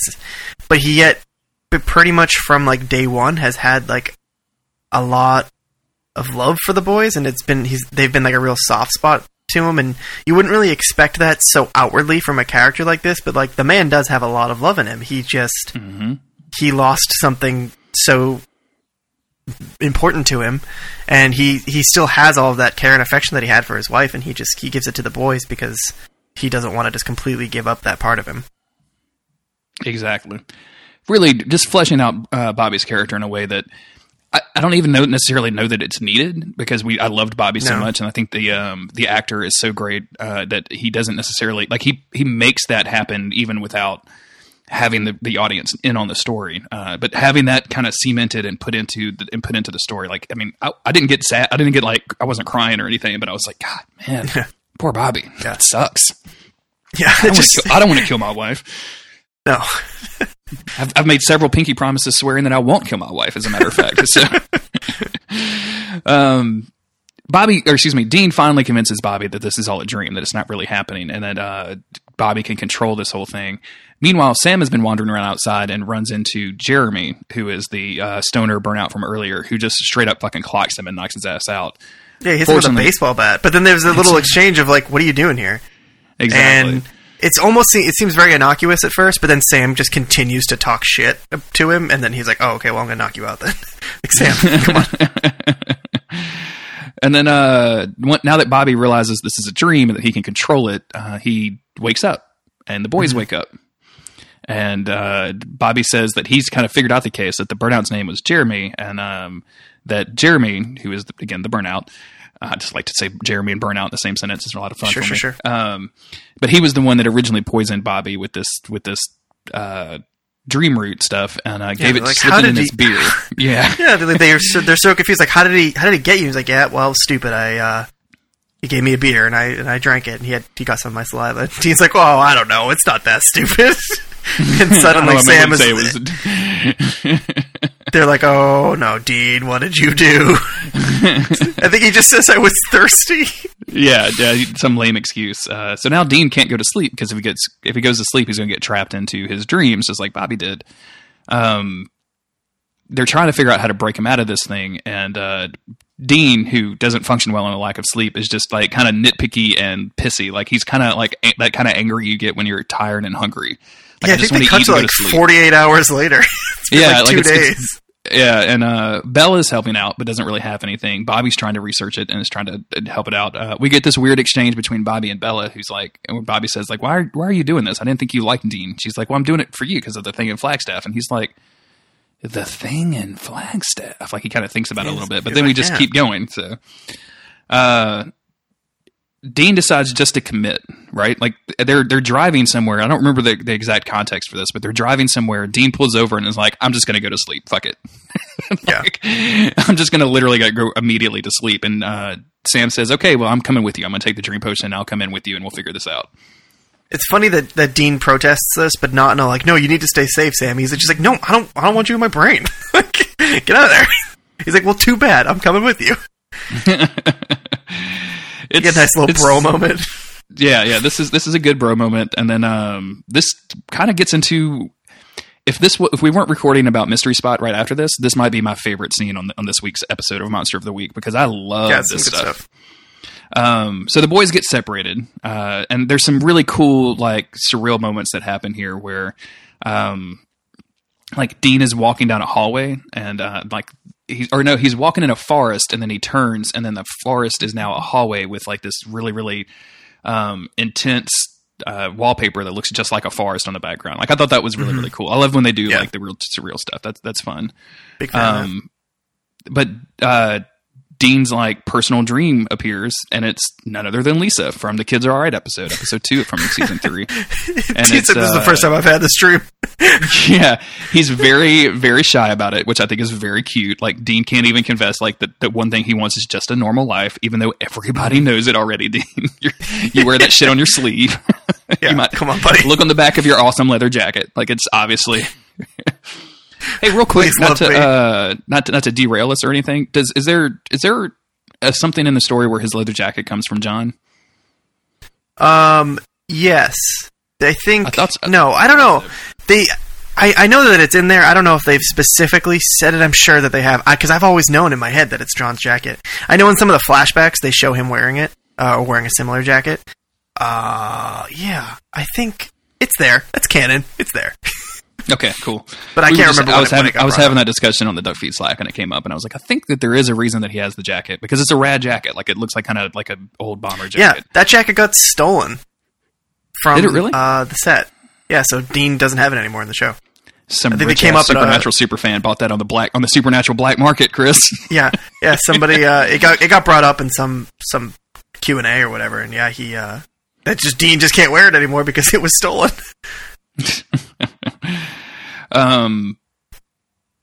So Dean sees Lisa, and like she's like kind of beckoning to him, like, I don't remember the kid's name now, Luke maybe, but like, oh, you should come take care of Luke. Ben. He loves you, et cetera, et cetera, et cetera. So yeah, that happens, and then this is when they get separated. This is when they go into the forest, and Sam wakes up to Jeremy, who is going fucking crazy, like he's trying to kill Sam. Yeah. And this is where Dean meets his nightmare, which is himself with black eyes. He's Demon Dean, or Deanman, if you will. Yeah, Christ. Like that, and it's basically thank you, Tumblr. Dean's in there essentially being like, this is my dream. I can control this. Because the demon is telling him all these things, like, you're going to go to hell, you're going to die, this is what you're going to become. They repeat that several times. It's basically this demon is taunting, or Demon Dean is taunting him, and Dean thinks that he has control over the dream, so he's like, yeah, buddy, I'm turning this off, I'm not listening to you. But he can't turn it off. And I can't remember if it's because Jeremy is really in control of the dream, or if it's just Dean's subconscious is so much stronger than he can really deal with. This subconscious fear eating away at his consciousness, like what's in the back is coming up front, and it's coming up in a big way that he can't really turn it off because it's such a big fear to him. It's such a prevalent thing in his mind now, especially after talking to Bella last episode, that he can't just turn it off, and he reacts with some rage, right? Yeah, he beats the shit out of Dream Dean. That's what he does. Yeah. Like, and the entire time he's like working out his feelings with his dad, right? Like, he's like a punch, and then he'll say, "It was my fault that my father raised me in a militaristic way, that he never gave me any." Like, he's just punching his feelings out on Dream Dean, which has got to be pretty cathartic for Dean, but also is like, Dean, man, maybe open up a little bit. Just have a conversation with somebody sometime. Yeah, it's okay. It is a good scene for Dean because it's basically like a what about me? Why did I have to sell my soul for my brother? Why did I have to do all this shit? What about me? And not in a poor me kind of way. I don't really see it as that. I don't really see him as him lamenting, oh, poor Dean. But it's just like, why did it have to be like this? Why did this have to be my life? I don't deserve to die, and I don't deserve to go to hell, I think is something he says at some point in this. Yeah, this all goes back to Dean's roots, and like, I shouldn't be here. I was supposed to have died. I shouldn't be here. None of this is my fault. This is all my father's fault. I shouldn't have to be responsible for Sam. Why is it always me? It's not up to me to save the world. Like, this is going to be classic, Dean stuff for a little while now. But it's extremely great. Like, I love, like, it's well done. Normally these kind of doubling the actor things don't really work for me real well because it's kind of obvious. They film it very well, so it's not completely green screened and dumb looking. They do it right. Like, this is fun, and he finally just beats the shit out of this dude and then starts shooting him in the chest. Which, like, man, you have fucking issues if you start shooting dream versions of yourself in the chest. But and then he thinks it's over, and this is where the Dream Dean actually wakes up with black eyes and like screams at him. Luckily, that's when he says. Right. Yeah. Luckily, Sam has been fighting with Jeremy and realizes that, hey, like, I've taken the dream route. I can control this dream a little bit, and summons. I say summons like it's a fucking Final Fantasy game or something, but summons Jeremy's dad, Conley Greer, who is no, I'm kidding. Summons Jeremy's dad, who has beaten. What's his name up as a kid, right? Like, we learned that kind of. That's the reason Jeremy was abused, and that's why he had no dreams. So he summons Jeremy's dad, and Jeremy gets super fucking scared, and yeah, it's not a great thing to do to somebody.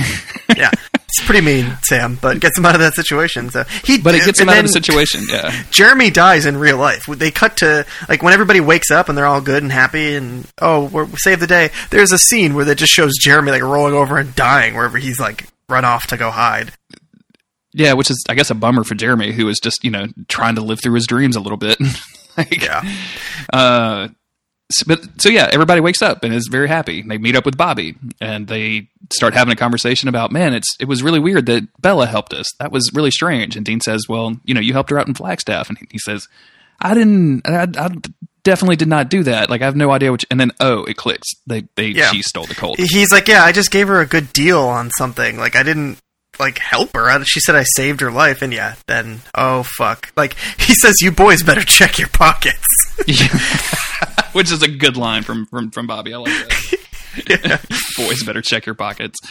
Sam and Dean kind of have a quick to the motel and to the hotel to have their little epilogue conversation. And what did you see in the dream? Oh, I didn't really see anything.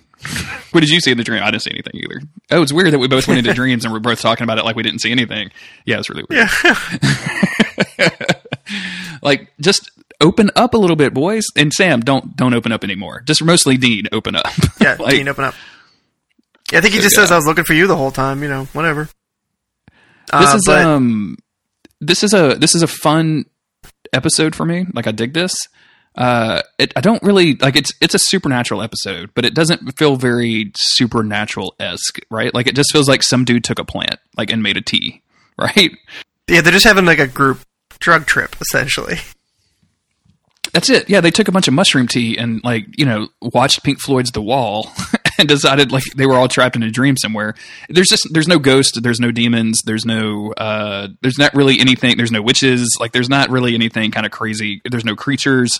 So it feels kind of generic, but also it's just really good. Like, I feel like it's, again, these early seasons of Supernatural are put together very well. Like, they seem to be, adequately written and they're fun to watch. Like, the action is good. All of the stuff in the dream I thought was really, really fun. Deanman it's as much as I hate that name, actually works for me a lot. Dean with black eyes is something that I love. I love. It's a terrible name, but terrible name. And like Demon Dean has such a good alliteration, but you had to go and squash it into two anyway. Yeah. But I like this episode. Like, I love getting to know Bobby a little bit more. Bella wasn't in it a lot, but that one little comedy scene with her and Sam, I think really, really sell it and makes it fun. So, like, overall, I really like this episode, even though I think outside of Bobby's past, which you can just tell somebody, this could be completely skippable. Mm-hmm. And because the stuff with Dean, as much as it's good, we've been there. We've kind of seen it before. Dean has already sort of acknowledged, or at least as a viewer, I've sort of acknowledged, like, oh shit, like, if Dean dies and goes to hell, he very may well become a demon. Yeah. But yeah, whatever. That's the new information, is we didn't realize that humans could turn into demons. Demons. Mm-hmm. Shit, now I can't stop saying it. We didn't realize that, humans could be turned into demons. So, like, that's the scary thought of what's going to end up with Dean. Like, is he going to be out here on the Earth one day, like, hunting humans, and Sam's going to have to put him down? Like, what's season 4 going to be about? What is season 4 going to be about, guys? We're almost there. Anything else on this episode? I think that it's not necessary, really, but I wouldn't want to skip this. Oh, same. Like, I very much like this whole episode. I just, like, in the grand scheme of things, I would consider, like, if you really wanted to watch as small amount of Supernatural as possible, you could probably skip this one. If you want to mainline this shit, then maybe skip this one. But yeah, exactly. The heat of the moment, telling me what my heart meant. The heat of the moment, showed in your eyes. All right, so our next episode is Mystery Spot, written by Jeremy Carver, Emily McLaughlin, and directed by Kim Manners. Dean is shot and killed. Whoa, what? Huh? Excuse me? Podcast over. That's some serious shit. Dean is shot and killed while investigating the disappearance of a man with Sam, who is stunned when he wakes up the next morning to find his brother alive and well. Then he realizes he is reliving the previous day and tries to prevent Dean's death. This is probably... This is maybe, like, it's one of the best Supernatural episodes. Let's just put that out there. Like, right, this is one of the best. If not for the entire episode, if not for, like, the world building or whatever that it does, it's specifically for, like, the comedy routines, the editing, the writing on these. It's just so expertly put together because they they don't have to fill a bunch of space with different things for the boys to be doing. They are just perfecting and altering the same solid set of scenes, and it's so good. Yeah, it's just really well done. Like, and everybody here knows, right? Like, this is the Groundhog Day episode. Like, if Sam is waking up in the same day over and over again, like, it's not necessarily original, but it's very clever the way that they do it within the confines of this supernatural universe. They use a lot of the same tricks. Like, if you guys remember in the first day of the Groundhog Day, like, the camera lingers on weird stuff, and that happens in this episode too. Like, you'll see the camera stick on something every once in a while. You're like, well, that's got to be important, but they don't deal with it until like 2 weeks later or whatever. So this is all good to me. Like, this really works. Just 100% works for me. I can't just tell you how much fun I had watching this episode. It's one of the best. Just straight up, it's one of the best. So we wake up. And heat of the moment comes on the radio. Dean is kind of getting dressed. Sam wakes up to the alarm clock, and Dean starts kind of like, jamming out, like dancing to heat of the moment, which is a lot of fun.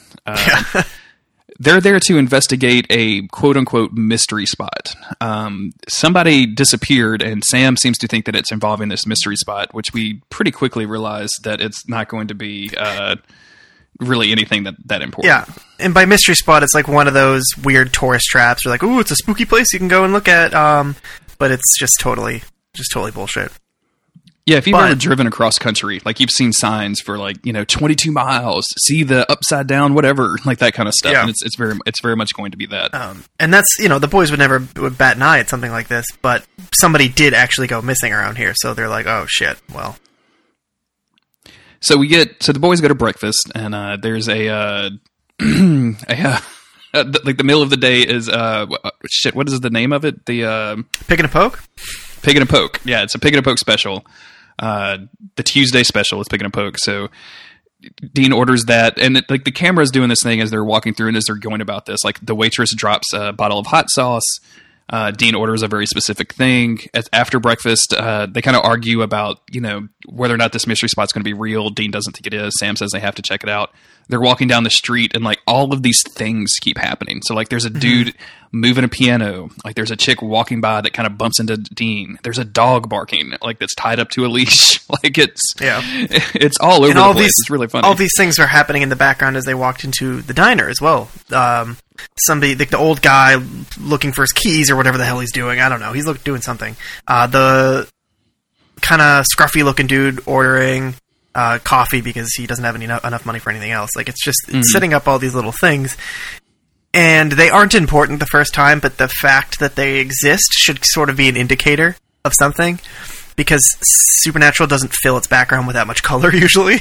No, not at all. Like, there's not that much going on that the camera specifically lingers on. Like, you don't in Supernatural especially, you don't get a lot of, like, clearly said dialogue lines behind the scenes or, like, coming from the background of the characters.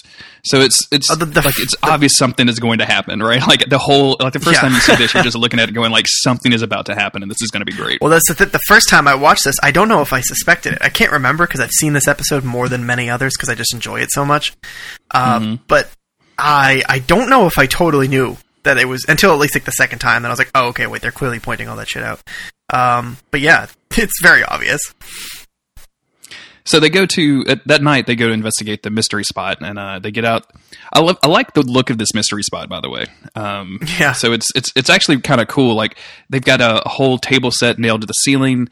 They go down this long hallway, or they enter through this door at the end of a long hallway, and at a specific angle, you can see, like, this spiral that's been painted, and as soon as the camera moves a little bit, you can see that it was painted to look like that from that one perspective, which is really cool. Yeah. It's dumb. Like, it's dumb and goofy stuff, but it's real fun. They got the EMF out, and the EMF isn't picking up anything. Gotta have the old EMF detector. You gotta have the old, and it still looks like the one that Dean made from the Walkman. Like, as much as Sam, like, made fun of him in the first season about it, he hasn't brought his shit to the table yet. So what's up, Sam? Sam was going to college, but he wasn't figuring out how to make EMF detectors out of Walkman. So, but he did have time out of his day to insult Deans. So good job. Way to go, Sam. The owner of the mystery spot shows up with a shotgun because, hey, like, these dudes are trespassing on his property. Yeah. And he has a shotgun, and, like, the situation gets escalated very, very quickly. Like, and like they're saying, no, please, put the gun away. We're sorry. We're supposed to be here. We're not robbing you. Like, we're not, no big deal. And then, Chris, the owner just shoots Dean in the chest.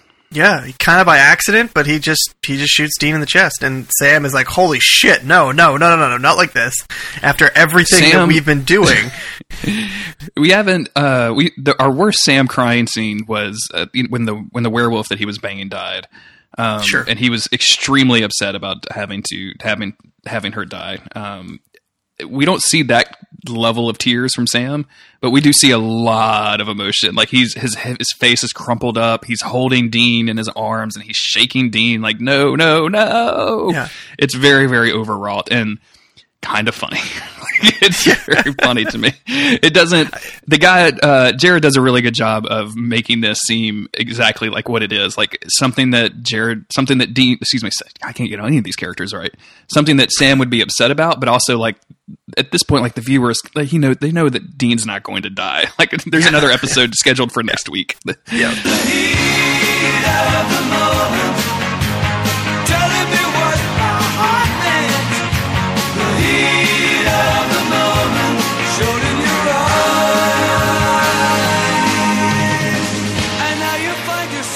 So then we're going to start covering Mystery Spot with, let's see, that was written by, I think, Kim Manners. Is that right? No, Jeremy Carver and Emily McLaughlin, and directed by Kim Manners.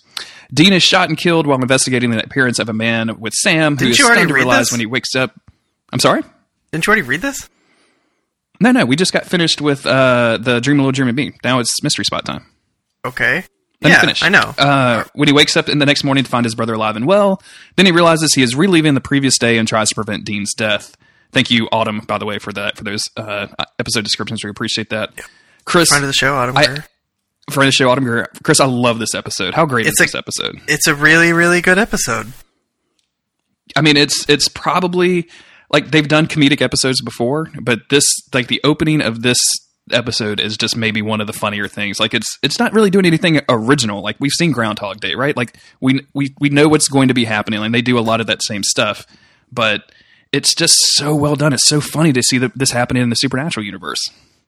Yeah. It feels like it's happening to me. Anyway, I know you've seen these episodes a lot. Like, are you having some deja vu? I'm having a little bit of deja vu. I've seen this episode quite a few times, maybe. Yeah. Are you okay? Do we need to take a break, or you're good to go? No, I'm good. I'm good. We can keep going if you want. Okay. Well, the boys go to brunch, and we get kind of a funny scene where Dean talks about, or not Dean talks about, but dances to Heat of the Moment, so that's always good and fun. I like when Dean dances to music. We go into the diner where he orders a pig in the poke, which is a very funny thing to order. And like throughout this scene, this opening scene, like the camera is kind of lingering on all of these things that are happening. There's guys moving some furniture or moving a piano. There's a woman that kind of bumps into Dean. There's a dog tied up to the thing. There's just all this like stuff happening that the camera is lingering on, right? Yeah. Is this where Sam starts freaking out a little bit? This is where Sam starts freaking out a little bit because like there's some. I guess like just he kind of feels like there's some deja vu, like he's woken up from something and he's repeated this day in the past. So like the waitress chick drops the hot sauce and he reaches out to catch it real quick. Yeah. And she's like super impressed by it, and yeah, she's super impressed by it. She's like, "Wow, nice catch." That's going to change a little bit as we get like further on in this, but she she starts getting a little bit annoyed about it. Really, yeah. So the boys are having this conversation about the mystery spot. Like Sam thinks that they need to go investigate it. Yeah, Sam's having deja vu, but he's not like freaked out about it. Really, he's just like, man, like, I mean, this is coming from a boy who's had actual psychic visions before, so he's just he's relatively calm about the situation right now. It's just like, man, I swear that we just did this.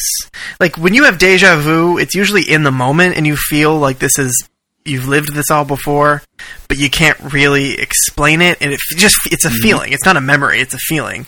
So when you think about what you did yesterday, you can probably go through your day most days and say, okay, this is what I did. But there's plenty of the little details in between that you'd probably forget about. So a day might sound familiar, or might seem familiar, but you'd be like, okay, maybe I just had a really weird dream that was kind of like today. I don't know. let's just move on. Like, it's strange, but he's able to kind of like shoulder it and be like, okay, let's just do what we need to do. When he finally convinces Dean that they do need to go investigate this mystery spot, Dean says, and this is when they're kind of walking down the road, or walking down the sidewalk, and they see, like I mentioned earlier, like these things that are happening on this road. Dean says, okay, well, we'll wait till night, and then we'll break in, and we'll go check the place out. And Sam is immediately like, no, let's just go today. Because, I mean, there's something bad that'll happen at night. Like, that might not be good for us. So Dean says, all right, and then he kind of crosses the street and is immediately run over by the guy that we see leaving the diner earlier. Yeah. And Dean dies. If it wasn't for the extended first half of this, or first bit of this episode, you would just think this was Sam waking up from a psychic vision when Dean died. But yeah, then it just happens again. And it just happens again. And it's brutal. And then Sam gets our like completely overwrought like emotional thing again, like where he's like, "Oh my god, I can't believe Dean is dead. I can't believe Dean is dead." And then click, and that's it. Dean's dead. Yeah, Dean's dead. Goodbye forever, Dean.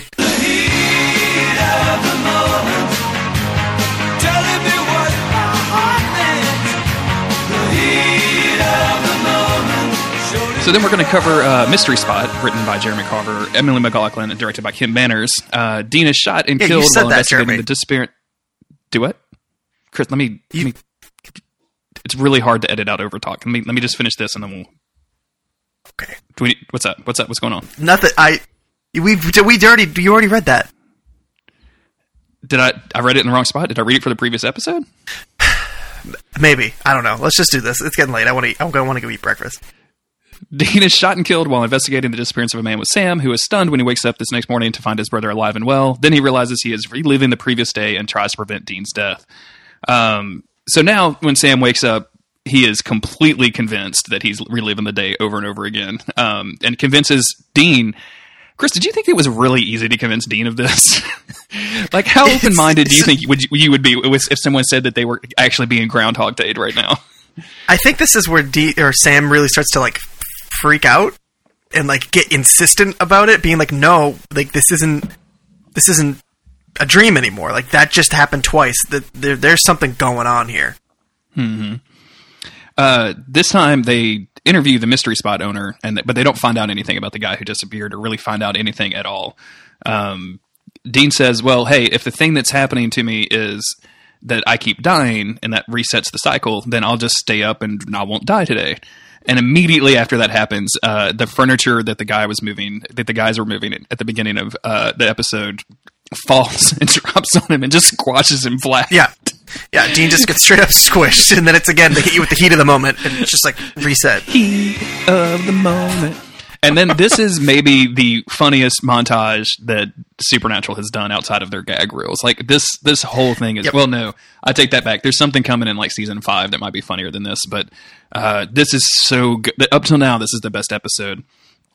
You said you had a list of the ways that Dean dies during this. Do we have that in order of death? Because I'd be very curious to hear that. It's revealed later in this episode that Dean dies hundreds of times. Hundreds of times. Or that Sam lives through like 100 Tuesdays or something. But the ones that we have confirmation on, he's shot. That's the first thing we saw. He's hit by a car. He gets squished by the piano or whatever it is. He chokes on, I don't know what.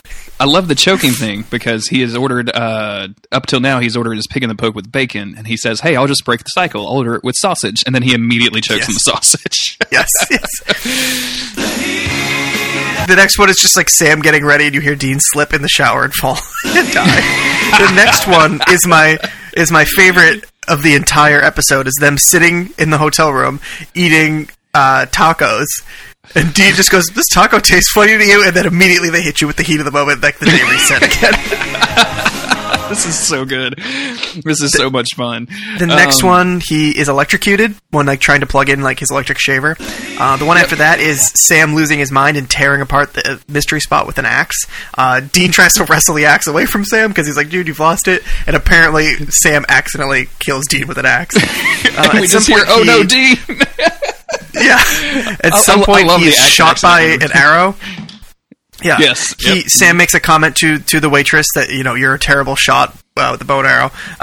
So Dean was killed by an arrow, and Dean is killed by the dog that they keep seeing somehow. So yeah, we get well, just real quick, like before the dog kills him, they're walking down the street, and this woman that's been walking by and kind of hitting Dean on the shoulder every single time, he turns around and follows her this time, and it turns out it's the daughter of the guy that they're whose disappearance that they're investigating. And he's like, "Have I ever done that before?" And Sam said, "No, you've never done that." So now they have kind of a lead. And then Sam takes off after her. Dean looks down and says, "Oh, hey, there's a dog." And the dog just immediately starts barking and I guess eats Dean. It's so good. Yeah, That's really funny. It's such like a normal looking, like nice golden retriever, but it kills Dean somehow. And then the last one we have confirmed is just another shot. He gets shot again. There's implied, 100 other deaths, but we don't get to know what those are. Yeah, and Sam, throughout these 100 days, has done a bunch of research, and he's kind of figured out that this one guy that we see trying to get changed from the diner every day is actually a trickster. So he gets a wooden stake all sharpened up and confronts the guy. And there's a really fun scene where he shoves this dude against a wall, and Dean is right there like, "Hey, Sam, can you chill out a little bit? You're kind of freaking me out." Because this is still day one for Sam, or for Dean, rather. Because Sam has been progressively getting more and more agitated every morning. Every time we see him, he's just angry. When the waitress drops the hot sauce, he catches it and slams it on the table. He's not handing it back to her nicely anymore. There's lots of great scenes of him and Dean talking at the same time. Dean trying to mock Sam, and Sam just saying everything that he's going to say. Because Dean is so predictable that he says the same shit every time. Nice reflex. I knew it was going to happen, Dean. I know everything that's going to happen. You don't know everything. Yeah, I do. Yeah, right.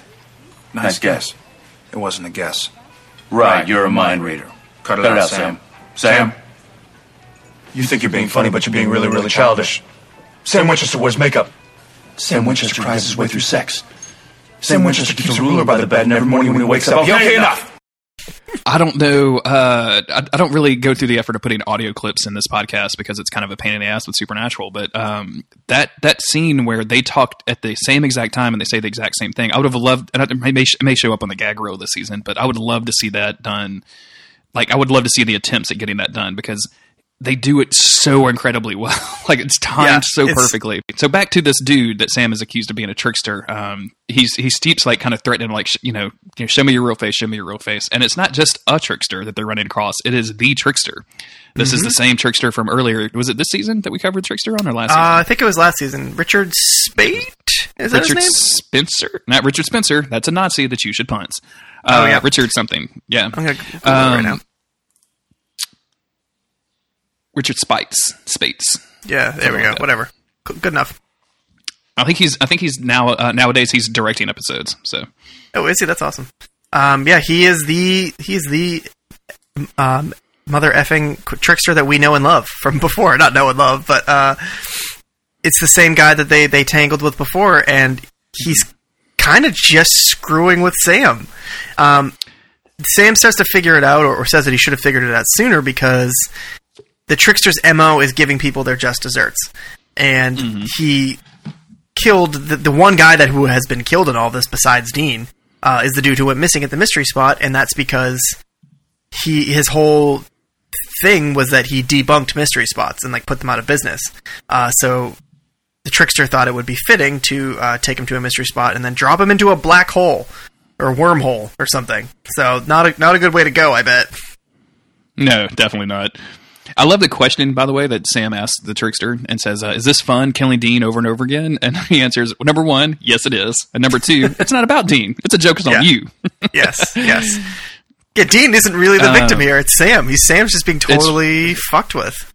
Sam is the one that is kind of going crazy and is having to do this. Otherwise, Dean is just kind of, having his normal day, basically. So the trickster snaps his fingers, and then all of a sudden, it's Wednesday. I'll be back in time. And then Back in Time is playing instead of Heat of the Moment. What is this radio station? I don't know. It's been probably tricked by the trickster. So this is a little differently. This time it's Wednesday, and Sam wants to leave this town immediately. He wants to run away. So they go outside, and Dean gets kind of held up by this homeless dude and gets fucking shot in the chest. And like graphically bleeds out on the concrete. Yeah, and so Sam kind of runs out to him, but is like, all right, god damn it. Then just waiting for the trickster to flip the switch again and bring it back to Tuesday or that morning, but it doesn't happen. And then things escalate extremely quickly. I love this. For as funny and as delightful as the opening Dean death scene montage is, this scene of Sam becoming crazed by his brother's death and trying to figure out like how to hunt this trickster down is amazing. It's so dark. It's very depressing. It shows Sam becoming basically the dude from American Psycho. Like I think they very actively like try to and call that image to mind. It's just so good. Yeah, he just like he kind of cracks. Like we've seen him be not cracks, but it's almost the opposite of that in a weird way. We've seen Sam become obsessed. We were just talking about this in a previous episode. But without Dean, and with Dean taken in this way, Sam becomes so like straight and disciplined to the point of like it being uncanny. Like it's like part of his humanity just completely goes away. Like unquestionably just gone. And it shows him like following exact routines every day, like making his bed and like patting down all of the sheets so that they're perfectly laid. Like he's eating these really healthy meals that he's cutting up and eating in a very specific way. And also this huge montage of like hunts that he's been going on. It suggests that Sam took down an entire vampire nest by himself from like a phone call from Bobby. And we get lots of these like phone calls from Bobby, laid over this montage about how, hey, it'd be nice to hear from you, kid. Like, I heard about that vampire nest. Like, that was pretty good, but hope you're doing all right. And it's just Sam freaking out and obsessing over finding the trickster, because this is almost, in a way, different than everything that he's dealt with before, because he thinks that it can just be undone. He thinks that if he finds the trickster again, he can get Dean back just like that and put him back into that place. But he basically becomes John Winchester, right? Like we see him living in hotel rooms. We see him like doing weird exercises and like sleeping in the bed above the covers, like that kind of weird, kind of sociopathic stuff. Yeah. At one point, he opens the Impala's trunk, and the kind of messy weapon pile that has been in there has been now organized into like with foam inserts, just like if you remember John Winchester had in his truck way back in season 1. Just a brief aside, somebody asked me what happened to John Winchester's truck recently, which I think would be a fun thing to talk about one day. I need to remember to put that in the season feedback for this season. So yeah, he's like buffed up the trunk, and he's buffed up himself. Like he's full on solely focused on the trickster to the exclusion of everything else. Like he has no interpersonal relationships. He's got this contact with Bobby, and that is literally it. Yeah. And it shows that he hasn't even seen Bobby. He's basically just spoken to him a few times. Mm-hmm. Until we get to the end of this montage, which is Bobby... I guess it's a call from Bobby, basically saying, hey, I know a way that we can get the trickster. We've got this ritual, we can summon him. So that brings Sam out of the wild. Yeah, so Sam shows up with Bobby, and Bobby says, hey, I've got this summoning ritual. The only problem is it will need a gallon of fresh human blood. And Sam just immediately is like, okay, sure, no problem. I'll be right back. And that's not got no problem with that. Well, let's go get some. And Bobby's like, wait, dude. How much blood is in the human body? More than that, but that's probably most of it. Let's see. How many gallons of blood in the human body? 5.5 liters, 1.2 to 1.5 gallons. So that's most of somebody's blood. Okay. Yeah, that's like all of somebody's blood. Like, give me all of your blood right now. Yeah, you could just split it over like 4 people. You should be all right. Well, it's got to be fresh. So, like, organizing 4 people to do it would probably be pretty difficult. Yeah. Well, and then you have to make sure all one person. The blood type matches. You know what I'm saying? I'm sure, yeah. That's how, if you get the 4 matching blood types, that's how you get to pick the song that comes on when you summon the trickster. Yep. And Bobby offers himself up. He's like, you can just and he pulls out this like curved dagger from like, and I put in the notes, it's just like something from fucking Dark Souls 2. Like, I swear to God, I recognize this sword. And I think it's around this time that Sam is like, screw you, Bobby. You're not really Bobby. You're the trickster. I know it, because this is so ridiculous. Bobby would never do any of this. Mm-hmm. And he full on kills Bobby, and nothing happens. Like, he doesn't change back into the trickster. nothing is fixed. So it's just a brief moment of like real horror from Sam being like, "Oh my God, no. Did Bobby, I actually just kill Bobby? Fuck. Yeah. Did I just murder Bobby?" But thankfully, no, he didn't. And the trickster. No, shows back it was up. just another of the trickster's illusions. Which, man, like Sam has to be really getting really fucking sick of all of the trickster's illusions at this point, right? Like, dude, just like go eat some candy and have threesomes with your made up women, and then leave us alone. Like, why are you? Yeah. Why are you It's fucking been with me so much? 6 months. Yeah, 6 this months goes have on for passed. 6 months of Sam chasing the trickster. And it's just basically this is the trickster, Sam begging the trickster to set everything back to the way it was, bring it back to that Tuesday or that whatever, that Wednesday, and the trickster being like, "Dude, don't you get the point of all this? Like, I'm teaching you a little lesson here. You can't save your brother no matter what you do. You're screwed." Like, that's what this whole thing has been about. This whole game the trickster's playing is to just prove that Sam's attempts to break Dean's deal to save him from going to hell are just completely futile. Why the trickster decides to take this specific route in punishing the boys, I don't know. But he seems like the type of dude who likes to get inside of people's heads and just find the thing that will freak them out the most and go with it. So he knows this is like basically the worst punishment he can put on Sam. Which you would think he'd want to fuck with Dean more, but he's like, "Oh, Dean's already going to die." Dean's already dead, basically. Who cares about Dean? Plus, I think It him is, and Dean kind of like each other. Yeah, they seem to have like kind of a bro, like a bro on bro kind of relationship. Yeah. I really, did they ever? I know we're going to get into it in the future, and not too heavily spoil the show, but like this isn't the last time we're going to see the trickster.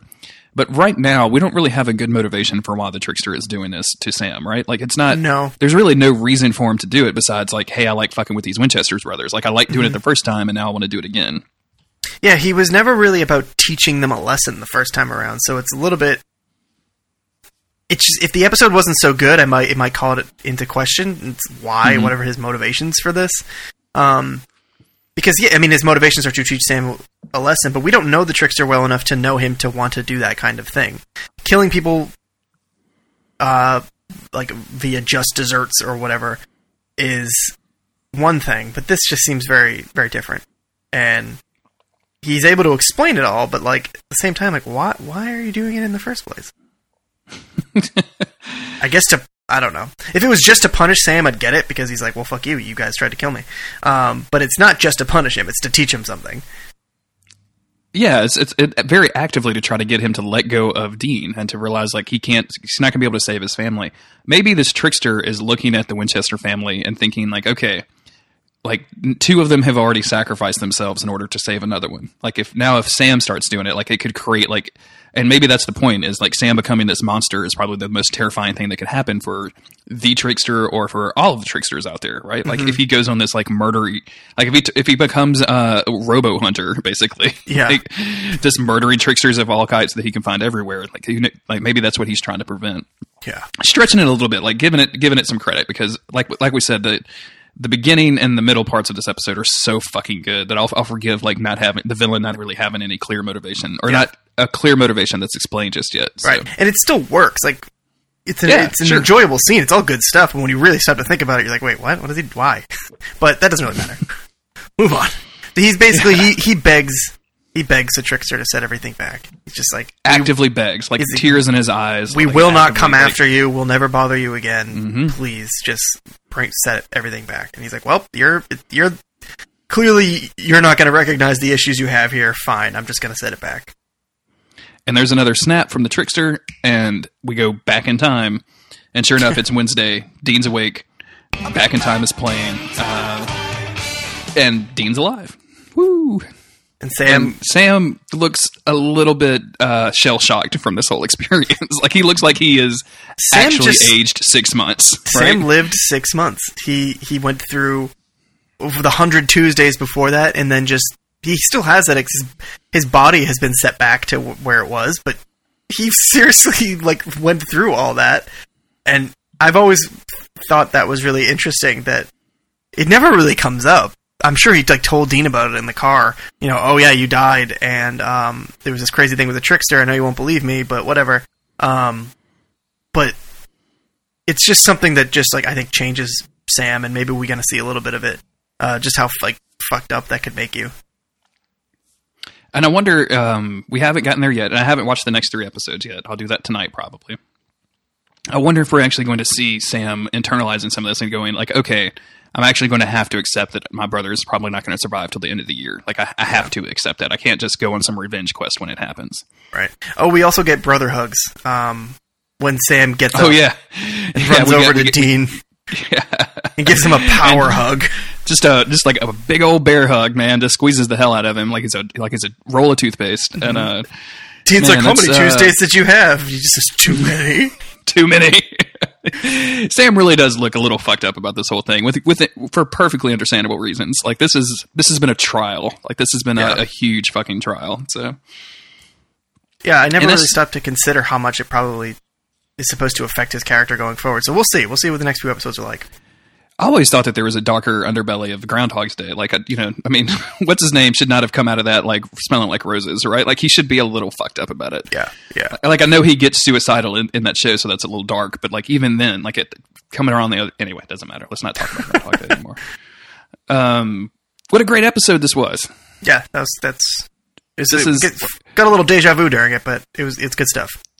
I have no idea what you're talking about. I really enjoyed this block of episodes. This one is probably the highlight for me, but all of them are just super good episodes. Like, and I don't know that so far season 3 has been as solid as season 2 was. When it hits, like it really. And these 3 episodes really work for me. Yeah, that's the thing with season 3 is it has some of my favorite episodes, and it's also just diluted with a lot of kind of random nonsense episodes, or not. Sure. It's not the right way to put it, but it's a lot of episodes that aren't necessarily bad, but they aren't necessarily very good episodes. So they kind of bring down the season as a whole, especially since it's such a short season. But there are some real good heavy hitters in this one.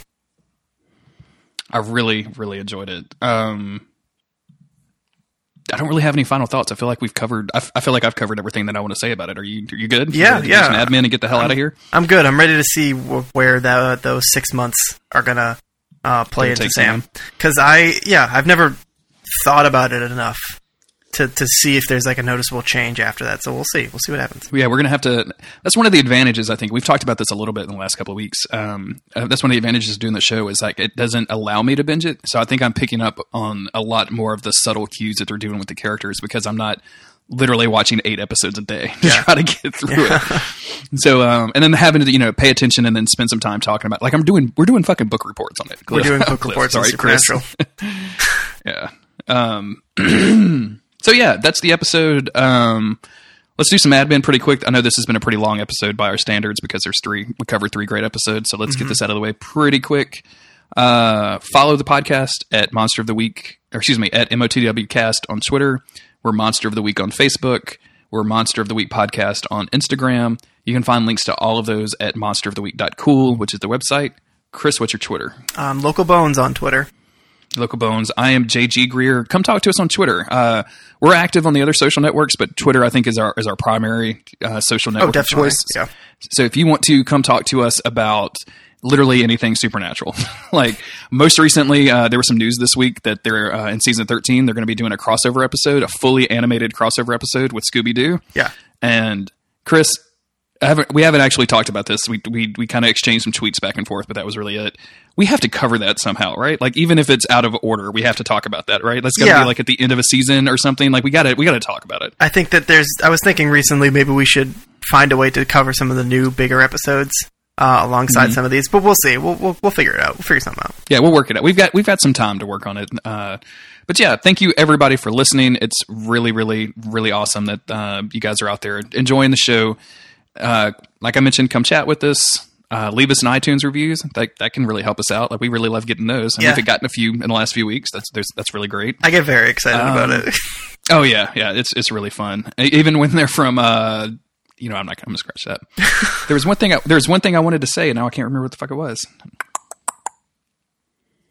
Tuesday, picking a poke. Tuesday, heat of the moment. Thank you everybody for listening, and we will talk to you next time. Thanks, guys. I know what I was going to say. Real quick, we're 3 episodes away from our feedback episode. So if you just started listening to the podcast, I know we're getting close. This is a short season. So if you guys are just now listening to the show for the first time, at the end of a season, we take in your letters, your request for topics, your prompts, your hunt, marry, kills, or hunt, marry, fucks. Yep, that's right. Like whatever you want to ask us or have us talk about, let's go ahead and start sending that in now. The best place to do that is either Twitter DMs or go to monsteroftheweek.cool/contact. I'll compile all of those. Make sure to include your contact information, and we'll link you in the show notes. And until next week, thank you, and we appreciate it. Bye, guys. Heat of the moment, telling me what my heart meant. The heat of the moment, showed in your eyes. It just takes me a minute to get in gear. Put it in drive, Chris. It's in drive. What is that? It was in drive. Hold on, I gotta eat this granola bar. Chris, can you not eat on the fucking podcast? Jesus, what kind of amateur bullshit is this? I figure we're gonna be doing road so far and stuff. Hold on. Yeah. I don't know if I told you that I accidentally reinstalled or reactivated my Facebook by trying to download an anime game on my phone. No, you didn't, because I would have laughed at you a lot. It was just the worst combination of things. That's great. What anime game was it? I have to know. It was a Bleach game. I don't know. I didn't end up playing it because it was like, please connect to Facebook, and I was like, no. But I guess I accidentally connected to Facebook, and then suddenly I checked later, and I was like, I just went to the Facebook.com. Didn't even have the app, like a loser. And it just signed. And I was like, oh, okay. Oh yeah, there you are. Yeah, that's me. Oh look, you got a nice little Mother's Day picture. That's really sweet. What? What is it? Is that your sisters? Probably. Two younger looking blondes with an older lady who looks like a mom that's also blonde. Yeah, that's some real bullshit, Jeremy, because I'm the youngest of my family. You do not look like you're the youngest of your family. Whichever the middle sister is, looks like she's about 19 years old. Yeah, well, that's nice. That's nice for them to hear. All right, which one is this? 22. No, I mean, which picture are you looking at? It's episode 22. It's the first one on your. I just went to your wall. It says Gary Mosher with Chris Mosher and 3 others. Happiness. Is it the one that says happiness? Okay, yeah, those are my. So it's me. I'm the youngest, and then next to me is Lauren. She's the oldest. She's really. 30-something. She looks like she was the one I would call that was the youngest. No, I'll have to tell her you said that, and then that's not creepy at all. My podcast host was looking at pictures of you on Facebook and said that you looked young. That's definitely not creepy. Next is Brienne. She is 30. She's turned 30, and then that's my mother. She's not my sister. Brienne's got big hands, huh? I'm assuming your dad's cut out of that picture on the other side. Oh yeah. Just the way it looks makes Brienne look like she has an enormous hand. This big ass baseball mitt.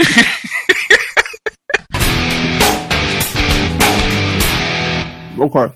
I'm almost done with my granola. I gotta write the road so far anyway. I don't even remember what it's been so long. I don't even remember. Honestly, I didn't have a lot of notes, but I accidentally deleted them, so. Oh yeah, we did watch some of that, but we also watched. Oh, have you seen this new true crime show on Netflix called The Keepers? No. You gotta check. You gotta check this out. This will be up your alley. A nun was killed in 1969, and she was killed around the same time as this other chick was killed.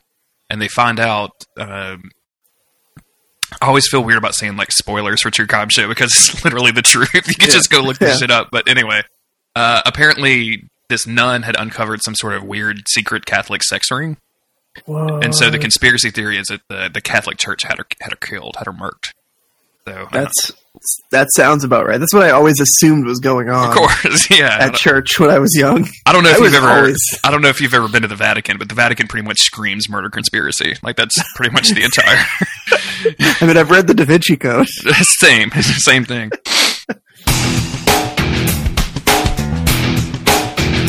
Actually, when we were in Italy, we we like took a day just to hang out in the hotel room or whatever, or we were at like this bed and breakfast, so it was like it was like a cool looking room or whatever with like a giant window like looking out to the ocean.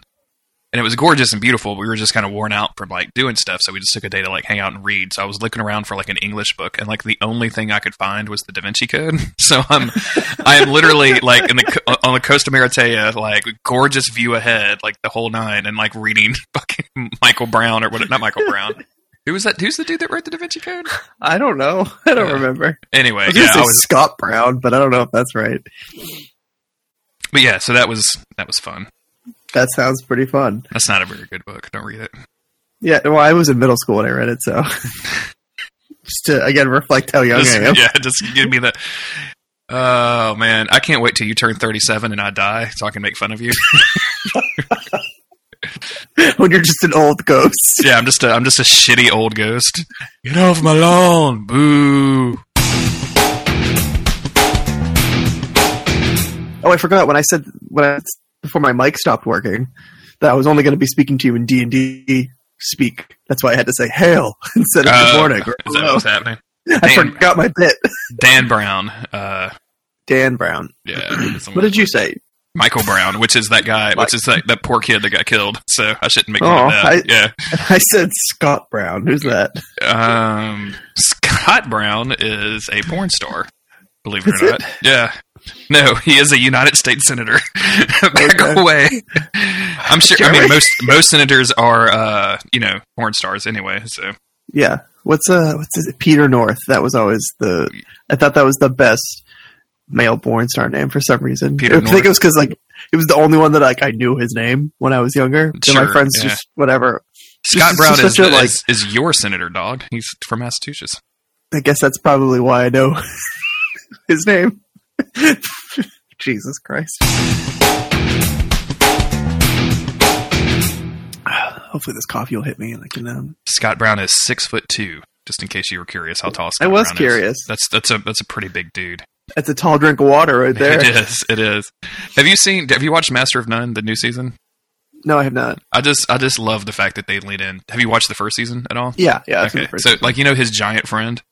Yeah. Yeah, like there's a bit where his friend is on I think it's called Tall Boys, which is a dating site, like a dating network for big dudes, and he's like, I'm fucking taller than all of these dudes. And he shows Dev his profile picture, and he's just standing next to Dev. And Dev is like, no way, dude! You made me look like a little boy. I want to go join Young Boys and or Small Boys or small. What is it? Whatever. It doesn't matter. I'll let you watch the show. I don't need to spoil every joke. Please tell them all to me, Jeremy. I can't wait. So we went to see Aziz Ansari in Baton Rouge one day, and the first joke was pretty funny. It went like this. Did you really see him? I thought that was coming up with the real story. We did go see him live, yeah. But we didn't. I'm not going to repeat all the jokes. Oh, that's a shame. I love Aziz. He had a Michael Jackson impersonator open for him. Oh my god. Yeah, and the dude was legit. Like he costume changes. He did like 8 songs. Like it was damn. Yeah, Autumn was losing her mind. She was friend of the show. Autumn Greer was losing her mind. She of course. she's a big Michael Jackson fan, and she's like, "Holy shit, this dude's doing Thriller. Oh, now he's doing Billie Jean." Like he was doing all of the shit. So. Damn, you've got good senators, dog. I'm jelly. What do you have? Just a couple old frogmen. Well, Bobby Jindal was from here. He wasn't a senator, but we had to put up with that asshole. Have I told you about his campaign T-shirts? No. I bought one because they were so fucking ridiculous, and I knew he would never ever get close to the presidency. So they're going to be like highly ironic presidential T-shirts in like 4 years. Nice. But it's literally Bobby Jindal. And Bobby Jindal is an Indian American guy. Like he's a dark skinned dude, which is no big deal. He's still a Republican piece of shit. But like just to give you the context here, what Bobby Jindal is. But the T-shirt is Bobby Jindal 2016. I'm not making this up. Tanned, rested, and ready. That's this. Let me see if I can. They're great shirts because that's how I do in the summer. You know what I'm saying? Maybe he was being ironic about it. I don't think so. I'm trying to find. Oh, here we go. Here's a picture. Here's a tweet from Brown Girl magazine. I don't know why this came up in the search results, but here we are. Can I just get a link? That exceeded my expectations. Let me get you the picture of this. Yeah, me and Autumn both bought a T-shirt of this. Not because we supported Bobby Jindal. Like, we immediately gave twice as much to Bernie Sanders as soon as we did this. Tanned, rested, and ready. Wow, that takes some gumption to put that out. Right? Tanned? Like my dude, you are a dark-skinned fellow. I'm not saying dark-skinned people can't get tanned because they can, but like, really? It's a bold move. It's a bold move for, some asshole governor from Louisiana. In announcing his bid for presidency, Louisiana Governor Bobby Jindal said that he was tired of, quote, all this talk about hyphenated Americans, end quote, and that he was, quote, tanned, rested, and ready for this fight. South Asian Americans have taken Jindal to task for being out of touch with the South Asian American community. And Desi Twitter, which I don't know what that is, erupted in response to his remarks, punctuated by comedian Hari Kondabolu, hashtag Bobby Jindal so white, comedian Asif Mandi's hashtag Jindian hashtags, critiquing what's been seen as some attempt by Jindal to distance himself from his Indian American heritage. Damn.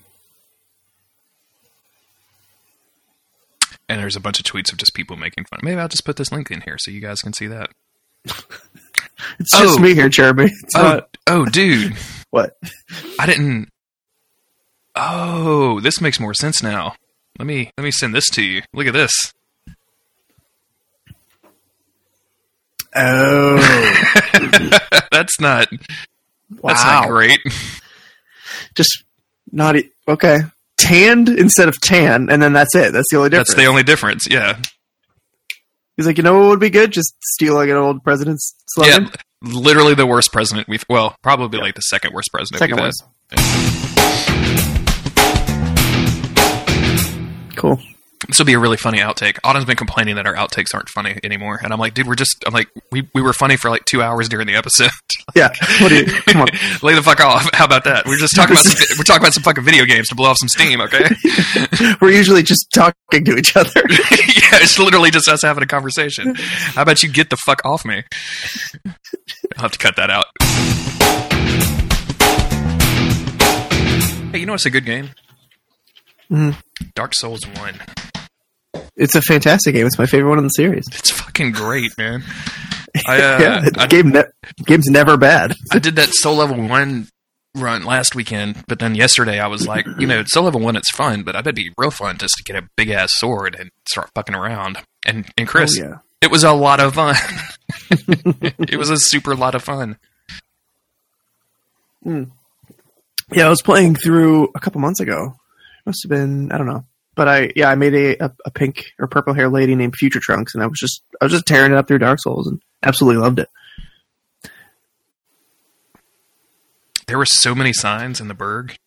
By the time I got there, I was like level 17 or something, and there was still 5 or 6. And I got invaded twice. Yep, I got invaded a lot when I played Dark Souls. The dude was wearing full Havels, and he was fat rolling, and he was doing like a slow walk gimmick. So he was never running anywhere; he was just walking everywhere, which was really fun. And I was totally naked with nothing but the giant ass Zweihander. And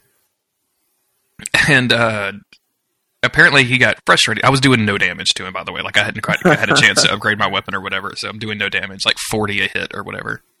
And I guess he finally got frustrated with me because in the middle of the fight, he stripped off all of his armor and then switched to a Falchion and just started spamming R1. And I was like, dude, what the hell? I thought we were having fun.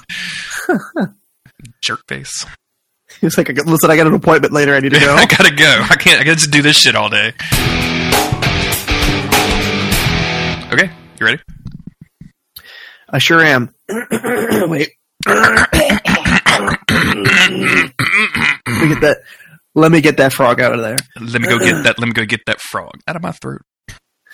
What are you, Fergie? What was that? No, that's that. Oh shit, who was the dude? Mystical. He had that song about smoking weed, and the first line is, let me go get that, let me go get that, let me go get that lighter, blaze up, switch it full of herb. And like now, anytime me and Autumn hear the words "let me go get that," it's "let me go get that, let me go get that." It's like a thing. So. Wow. Okay. Did you just take a giant vape? Like, did you just take a pull off of a vape? What are you doing over there? Me? I just stretched. It sounded like you just like hit the vape. It sounded like what Josh sounds like when he hits the vape on the mic when we're podcasting. Yeah, I'm not a big fan of vaping. All right. Chris, you're a millennial. For literally no reason. You're a millennial. Yeah, of course you vape. Yep. I just assumed that you like got one in the mail.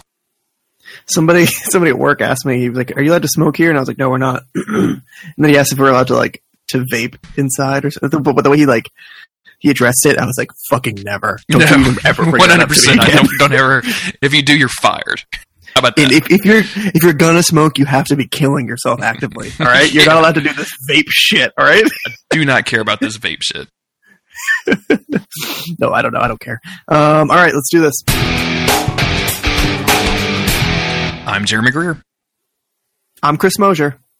And this is Monster of the Week, a creepy but necessary podcast where we take... Nope. Let's scratch that. Let's try again. Shit.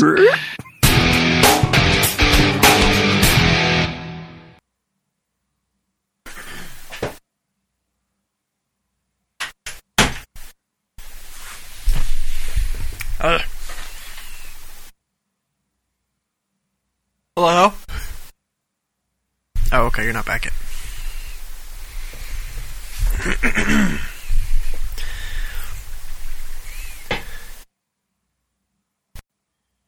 Pour some sugar on me. I don't know the next line of that song. Damn it. Alright, I gotta find a better song to sing for the outtakes. Let's see. I'm thinking hard about this. So, they're making that Witcher TV show. I don't know how I feel about it. Because as much as I love the Witcher books and I love the Witcher games, they have to... It's like when you probably feel this way, Jeremy. Dark Souls has become this like huge thing. Everybody's talking about it. Namco's putting out terrible merch for it. And you're over here like OG Jeremy Greer trying to, do a Dark Souls podcast. So I'm starting to feel with The Witcher. Even though I'm not OG Witcher because I didn't read the books before playing the games. I never played The Witcher 1. I only played The Witcher 2. But like now, I feel like I'm like pretty deep in it, but then suddenly it's going to become this like commodity. Like Witcher 3 already became a commodity when, randos were playing this deep nerdy RPG. But like, they're probably going to be watching the show and being like, oh, how come Triss isn't with Geralt? Like, that's how it's supposed to be. Like, no, that's not how it's supposed to be. She was Yennefer's friend, and she was cheating, or trying to cheat on her friend's man. I don't really know how to describe it, but Triss is not OTP. That's where I'll put this. She's absolutely not OTP. She betrays her friend, and it's not cool. That's why always ship Geralt and Yen. People who ship Geralt and Ciri, like that's very strange because Ciri is like Geralt's surrogate daughter. And there's absolutely no reason for people to be shipping... Oh, hey, you're back. Have you just been talking about Witcher lore? Since I've been gone? Is that what's been happening? I got up and I got coffee. And then I came back and I was trying to sing a song. And I went, pour some sugar on me. And then I could not remember any of the other lyrics of that song. So I was like, all right, let me find a different song. And then while I was looking for a song, I just started talking about The Witcher. All I know is pour some sugar on me in the name of love. That's what I was going to say, but I was like, but is that accurate? I didn't know. So, that's where I'm at. I didn't really get to talk about a lot about The Witcher, unfortunately, because I talked about how, like, whatever, you'll have to listen to it, I guess. Oh my god, the lyrics to Pour Some Sugar on Me are fucking terrible. I mean, what did you expect? Love is like a bomb, baby. See, love is like a bong, get it on. Living like a lover with a radar phone. Looking like a tramp with a video vamp. Demolition woman, can I be your man? I love lyrics. Razzle and dazzle and flash a little light. Television lover, baby, go all night. Sometime, anytime, sugar me sweet. Little miss, innocent sugar me, yeah. I think this is about this dude watching late night TV and jacking off to it. Pour some sugar on me in the name of love. Pour some sugar on me. Simon, fire me up. Like, there's 4 times in this lyrics that I just pulled up on Google that this word is used. Whoops, that's going to be the wrong chat. Like SEE apostrophe MON. Like, I don't know what I'm supposed to do with that. Was it an 80s way of saying semen? Like, is he doing a little Jamaican patois in the middle of that song? That's what it feels like. What a disastrous song. Oh my god. Yeah, this is... Sorry, I just can't look away. This is like a fucking train wreck. Yeah. Anyway, if you want to visit my blog, lyricslover.tumblr.com, you'll find the greatest lyrics of all time. You'll have hits from such lyrical artists as Green Day and hey Chris. What's Chris? up? Go to lyricslover.tumblr.com. Oh my god! because it redirects and but more importantly, it's literally just people. There's some Lana Del Rey lyrics. Okay. Lana Del Rey, who just like pretends like she loves heroin and sings songs about it. I'm like, you're a terrible role model. Stop it. Don't make fun of Lana Del Rey. I love her so much. I love Lana Del Rey too, but I don't like the affected like drug trade queen that she pretends to be. Because I think she's doing it on purpose. But the hurt me daddy stuff is a little weird. Like, yeah. And I know, and I genuinely don't think that she's trying to pretend like that's real life. I hope not. I think that she's like writing songs as a character because her name's not Lana Del Rey. Her name is Lizzie whatever. Mm-hmm. So I think she's doing it on purpose, but it still freaks me out a little bit. But I do really like her songs. So there's this hip hop guy I listen to called Blockhead. He's a producer and he makes like he's probably most famous for the first A$AP Rock album. If you know who A$AP Rock is. Oh, okay, yeah. Like he did like all of Labor Days. So he got called into the studio to work with someone like a woman singer and her producer. And it later found out that this was the chick who was going to turn into Lana Del Rey. Oh. And so he has a blog up somewhere of I can probably find it pretty quick. Yep, here it is. Where he talks about Lizzie like Grant. Yeah. Yeah, he talks about meeting her or Lizzie Grant. Yeah. Yeah, so he like worked with her in the studio, like they came in and like worked on some beats together and like did stuff. I'll put it in the show notes and then link it to you as well if you want to read it. I don't know, I don't know. Okay. I actually do like Lana Del Rey. Like I think I like her music a whole lot, but yeah. Yeah, me too. People are going to look at the show notes of this and go like, "What? Bobby Jindal, Richard Nixon, Lana Del Rey." It's going to be all over the place.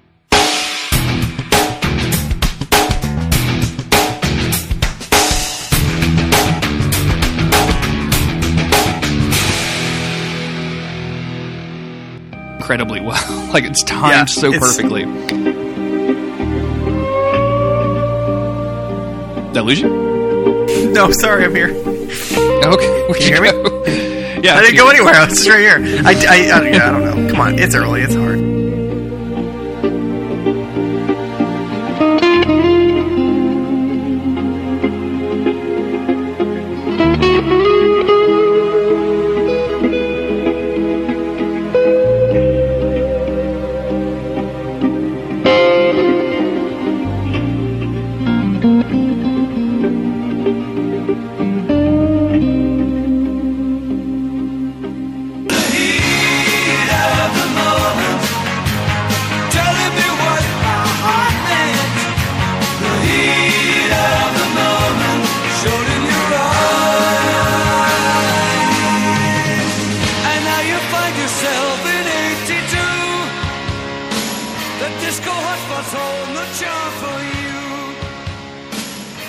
Concern yourself with bigger things.